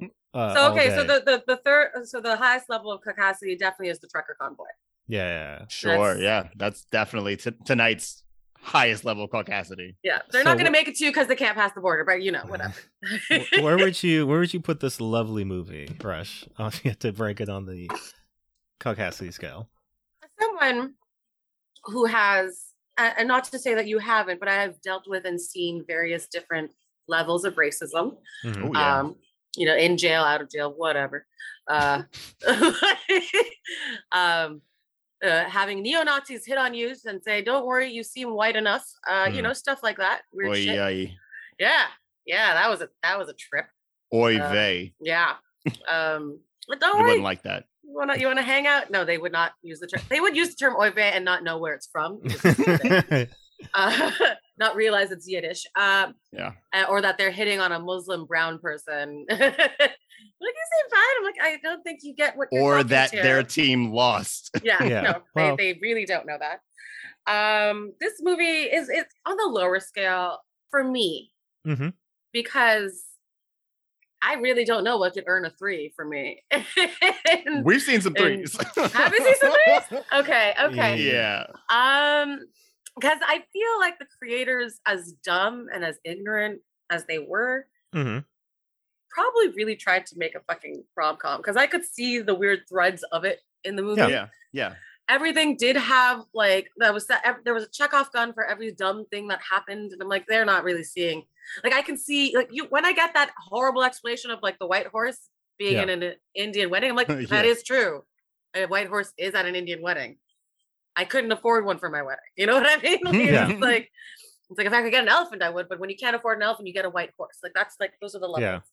And if you can't get that, you just get a car. You know, whatever. Gotcha. Yeah. So it's just like when I hear the explanations behind stuff, it makes me want to forgive them a little because like, oh, these idiots. But the fact that they tried to do it makes me angry again.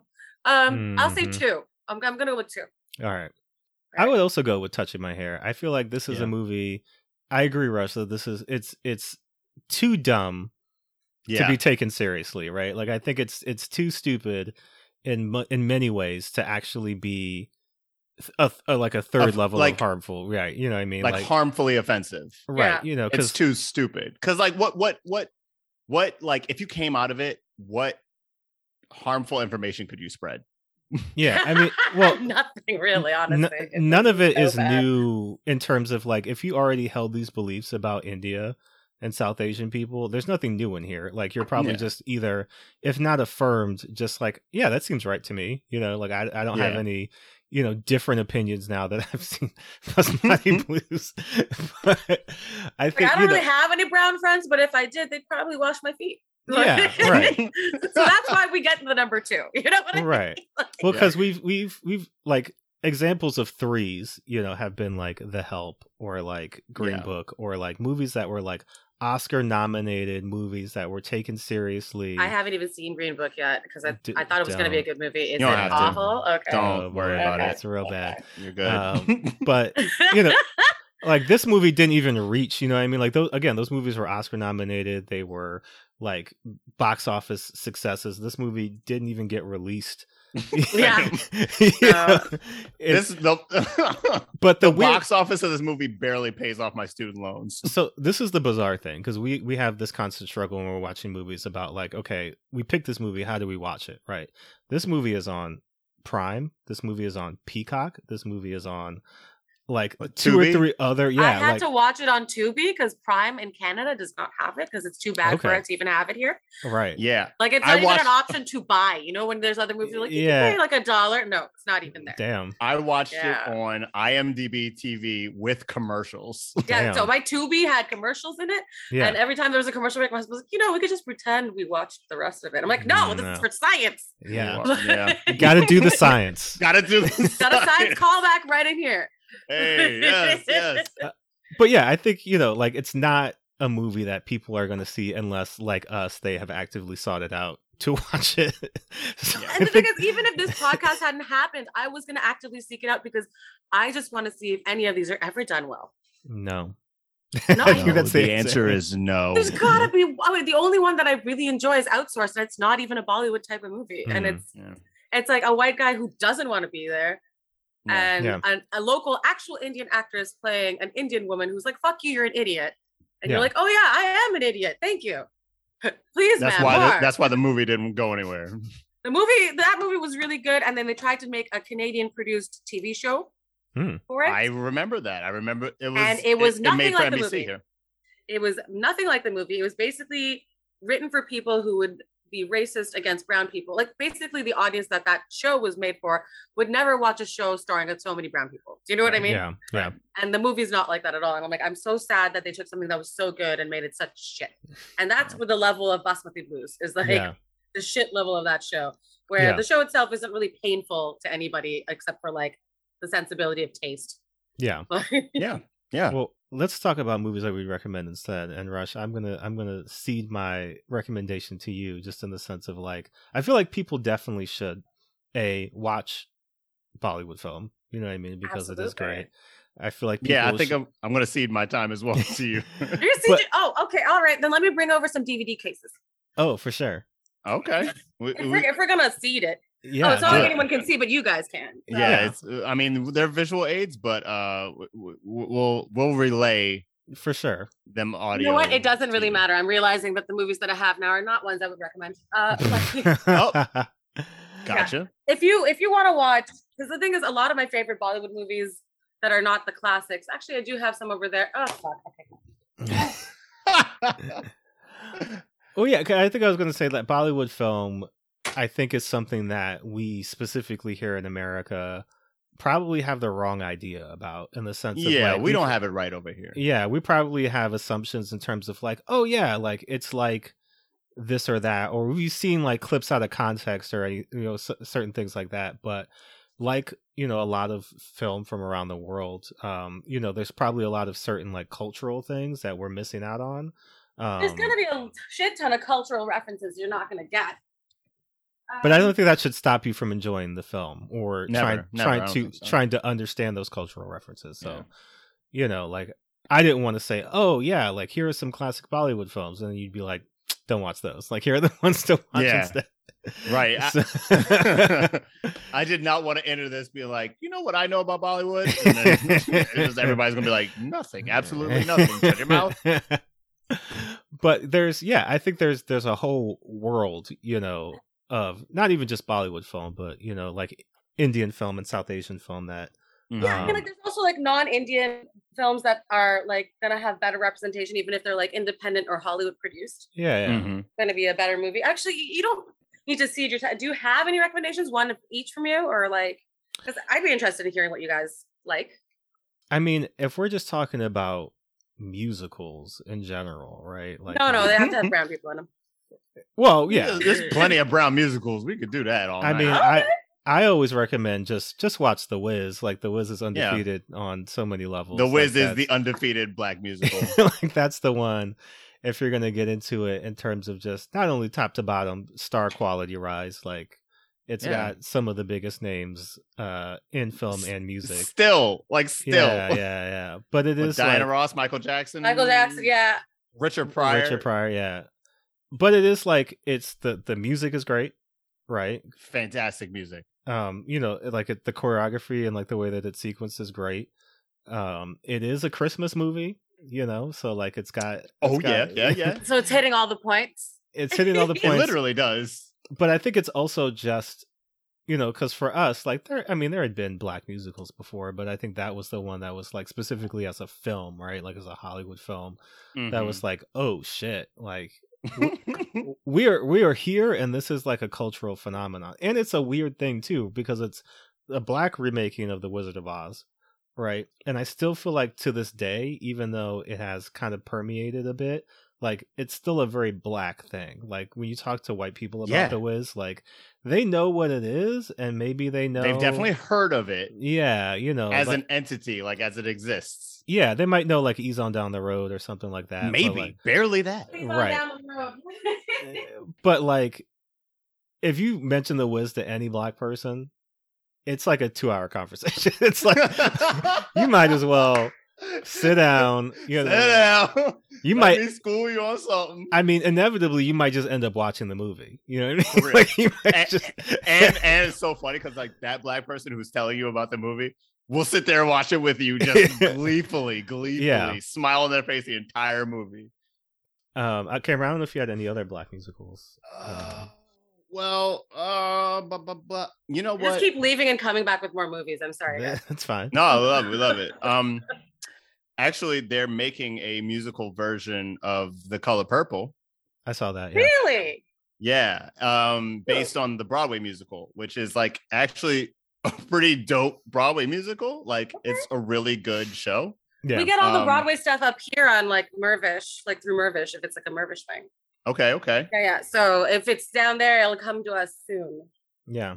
Sometimes the original cast comes up from like actual Broadway. Well, Rush, you've been going back and forth. And I have. And like I was trying to find specific movies that I really wanted to show you, but like they're like hidden away in like really big milk crates right now. And like, it's all good. So I brought like a whole different selection.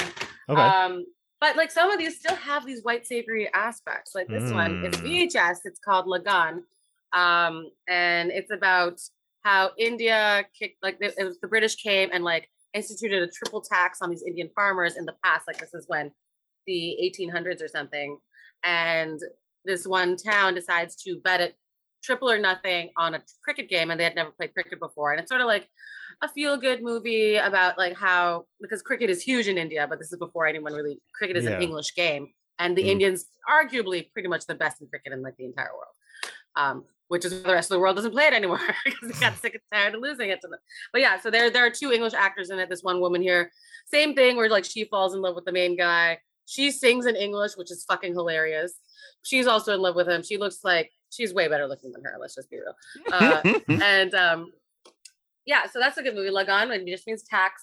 If you're gonna stick with the Hollywood types, listen, traditional. Harold and Kumar, always watch this movie. This movie is fucking dope as fuck. You want to see Asians doing it and breaking stereotypes? There's two of them. Super hot too. If you're gonna do something more in the vein of the actual movie that we saw, but is better, outsourced. Like I said, 3 million times is actually a really good movie. Look at all these awards. Yeah, all these fucking awards. It was a play first, then it became a movie. That's why you know it's good. We talked about Bended Like Beckham. You know, this Gurinder Chadha is a great director. I don't think there's any white savory aspects of this. She just falls in love with a white guy, but she leaves him at the end to pursue her dreams. So that's pretty cool. And there's like Karan Arjun. There's a whole bunch of other Bollywood movies. This one's called Rangila. It's just about like dynamics and socioeconomical class things between like working in Bollywood. So it's pretty meta about this girl trying to make it in Bollywood, and like she starts hooking up, like she starts acting against this guy who's like a big Bollywood star. What's that movie called again? Rangila. Rangela. It's from 1993. The fucking score is off the chain. The score for this and the score for this, Lagan and Rangila, are done by the same guy. This motherfucker sells out every concert he ever does. Nice. This is a remake of West Side Story, but in Hindi. It's called Josh. Oh, nice. Like Josh. Yeah. And if you just have Netflix, my go-to recommendation for anyone, if you're looking for a fucking good time, is called Happy New Year. It's spelled exactly how it sounds, Happy, then the word new, then the word year. It's a heist movie. Oh, yes. Yes, it is the remake of the remake of the remake of the remake of The Italian Job. Hell yeah. I'm watching that. Yeah, so that's going on the list. It is so fucking good. Just be prepared to take like a break in the middle. It's a couple of hours long. That's fine. It's got a lot. It's a female director, and she focuses on the female gaze a lot. So you're gonna see a lot of topless dudes with rippling abs. The fucking movie opens with a fucking mud wrestling scene where the lead Shah Rukh Khan, who you wouldn't know is 50 years old because he looks fucking swole as fuck, is being bashed into the mud, and then so they're like, oh, wash the mud off, and there's 3 buckets of water come from different angles and wash it off of him. The lead female actress, same sort of deal. She works at a strip club, and like she comes in swinging on this like gold plated like swing, and like that's the energy I need. No, it's like I've never seen a strip club like this. It is fucking like I need that energy. It's so sexually over the top. Fires start when the two characters get together because they're so hot. Like it's very comical. Nice. You know, there's a whole there's a rivalry. Basmati Blues could never. No. Happy New Year. Happy New Year is like so fucking funny. It's so good. It's so well done. Also, I don't know if you know this, but like Hong Kong cinema and Bollywood cinema have had a rivalry since they started. So no, I didn't know that. But Hong Kong cinema will sometimes randomly have an Indian character that they make fun of who's like a patsy type character. Yeah. And sometimes they'll have that in Indian movies where they have just like a Chinese character. There's a lot of native Chinese Indians and a lot of Indian Chinese because the borders are invisible lines. People just cross over, right?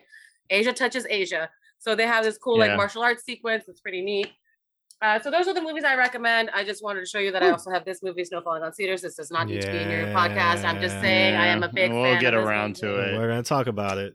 We'll get around to it. You need to bring me back for that. For sure. Sounds good. Sounds good. But yeah, so those are my recommendations. Like I said, Happy New Year's on Netflix. It's free for everyone. It came out in 2004. There's also Dhoom with the DHOOM. It's like basically like a bunch of Fast and Furious movies, but they're fun. Dope. Yeah, I love that stuff. All of those sound great. Well, Rush, this has been great. I feel Thank like you so much for having me. Yeah, oh my God. We always say this. These movies, we give them more time than I think they've ever had or deserve. But Or I'm deserve. I'm so I'm glad pretty sure this podcast was longer than the movie. Yeah, but ends up being that way sometimes. yeah, we're very glad that you were here with us to help break it down, just because it is a movie that, you know, I would say if you want to watch it, like skip around. Like, it's okay to skip around. You don't have to watch the whole movie. Like, there's I literally just skipped through a lot of the songs when I realized the song didn't move the plot too much. Yeah, I think if you just watch like the first couple of minutes, like, you get it. You know what I mean? Like, you don't have to watch the whole film. You know, so if you're trying to probably not best for your brain. Yeah. Oh yeah. I mean, you do have to see the whole movie. That was the argument I had with Jeremy. So. Yeah. But before I let you go, please tell everybody about just everything you've got going on, where people can find you on socials, all that good Jeez stuff. Louise. Rushkazi.com, rushkazi.com is where you will find me. It has links to my YouTube shows, my podcasts. A lot of things have been sleeping because I've been taking vacation from life because, you know, quarantine number 5, you know, like has happened. There's a show called History by the Numbers that's coming out on the Smithsonian Channel or network. You can see me on that. If you have Out TV, I have a special coming out on the show called Out for Laughs. Look for the Rush Kazi one. And I don't know, stuff, junk. I'm around. If you're in Canada, like seriously, like find me on Instagram. It's at rush.zilla, Zilla. And that's basically it. The website will link you to other places. Dope. Follow me on YouTube. You know, give me that money. YouTube money. Money, please. Monetize me. If you want to send me e-transfers, I have a PayPal. It's rush.kazi@gmail.com. Send me $20. Whatever. It's fine. Why not? I mean, that box wine isn't going to pay for itself. You know, no, I mean... This Franzia ain't free. Listen, I paid with that with all my deposits and my skip credits. Thank you. Well, Cameron, tell everybody what you got going on. Yeah, we at the Blipster 1138 on Twitter and Insta. I just shot a movie during the snowstorm, so dope. And some commercials, so maybe you know, turn on the television or turn on your Instagram and you might see my face in about 3 months. So nice. Yeah, so check those out soon. And aren't you gonna be a British dog in the Petco commercial? Oh, we have to talk. Can I also talk about this? Because we can talk about it later. This is after. No, I get it. We can't talk about the brand. We literally can't talk about the brand because it's only an audition. So I just want to stick around also and tell you about my shit. But you know what? We'll talk. Okay. But yeah, commercials, short films coming soon. Hopefully going bigger. Do it. Where can people find you? Yeah, the Blipster 1138. What's the Blipster? It's your handle? Yeah, I am the Blipster. So THEBLIP what? STER. I was so close. Black hipster. That's what we were going for. Gotcha. Box you got wine. it. Yeah. Hey, it's all right. Yeah. Unboxed wine over here. Yeah. I always love the like momentary panic when you have to remember it's yeah, that's always fun. And the worst part is I've been thinking about changing it for like over a year, so we're still in that phase. We'll see what happens. No, I finally learned how to spell it. You cannot change. Okay, yeah. You heard it here first. Yeah, you heard it here first. Rush said I can't change it ever. Not getting changed, y'all. And I'm Jordan Clark. You can find me on Twitter at JRSosa18, JRSOSA18.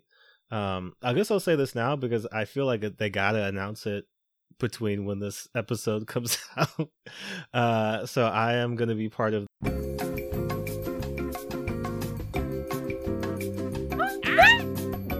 Woo! That's amazing!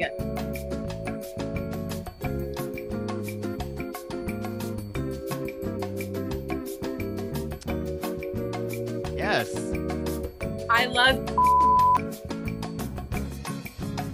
That's what that wall is. We love everything that does here. What are you talking about? Yeah, we love it.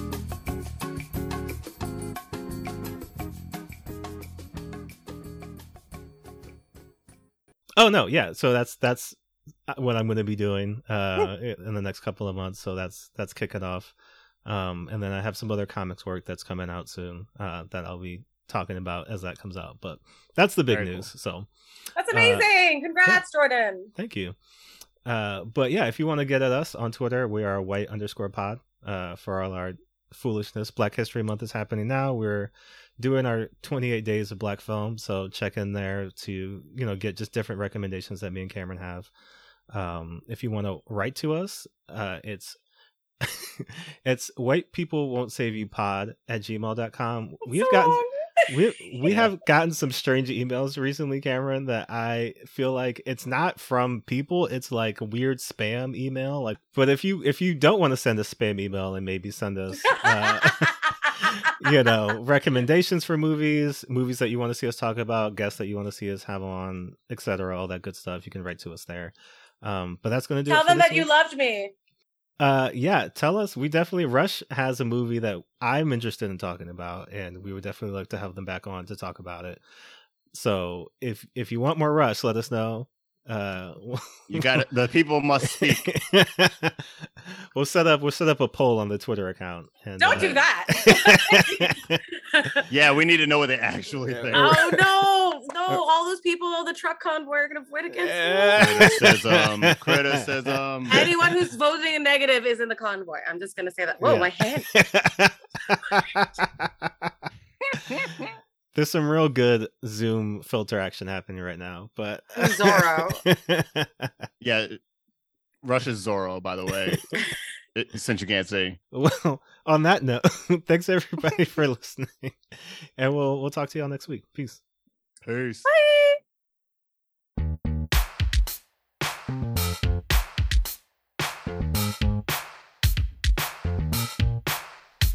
You can't save us. We don't want to be saved. You can't save us. We don't want to be saved. You can't save us. We don't want to be saved. You can't save us. We don't want to be saved. You can't save us. We don't want to be saved. You can't save us. We don't want to be saved. You can't save us. We don't want to be saved. You can't save us. We don't want to be saved.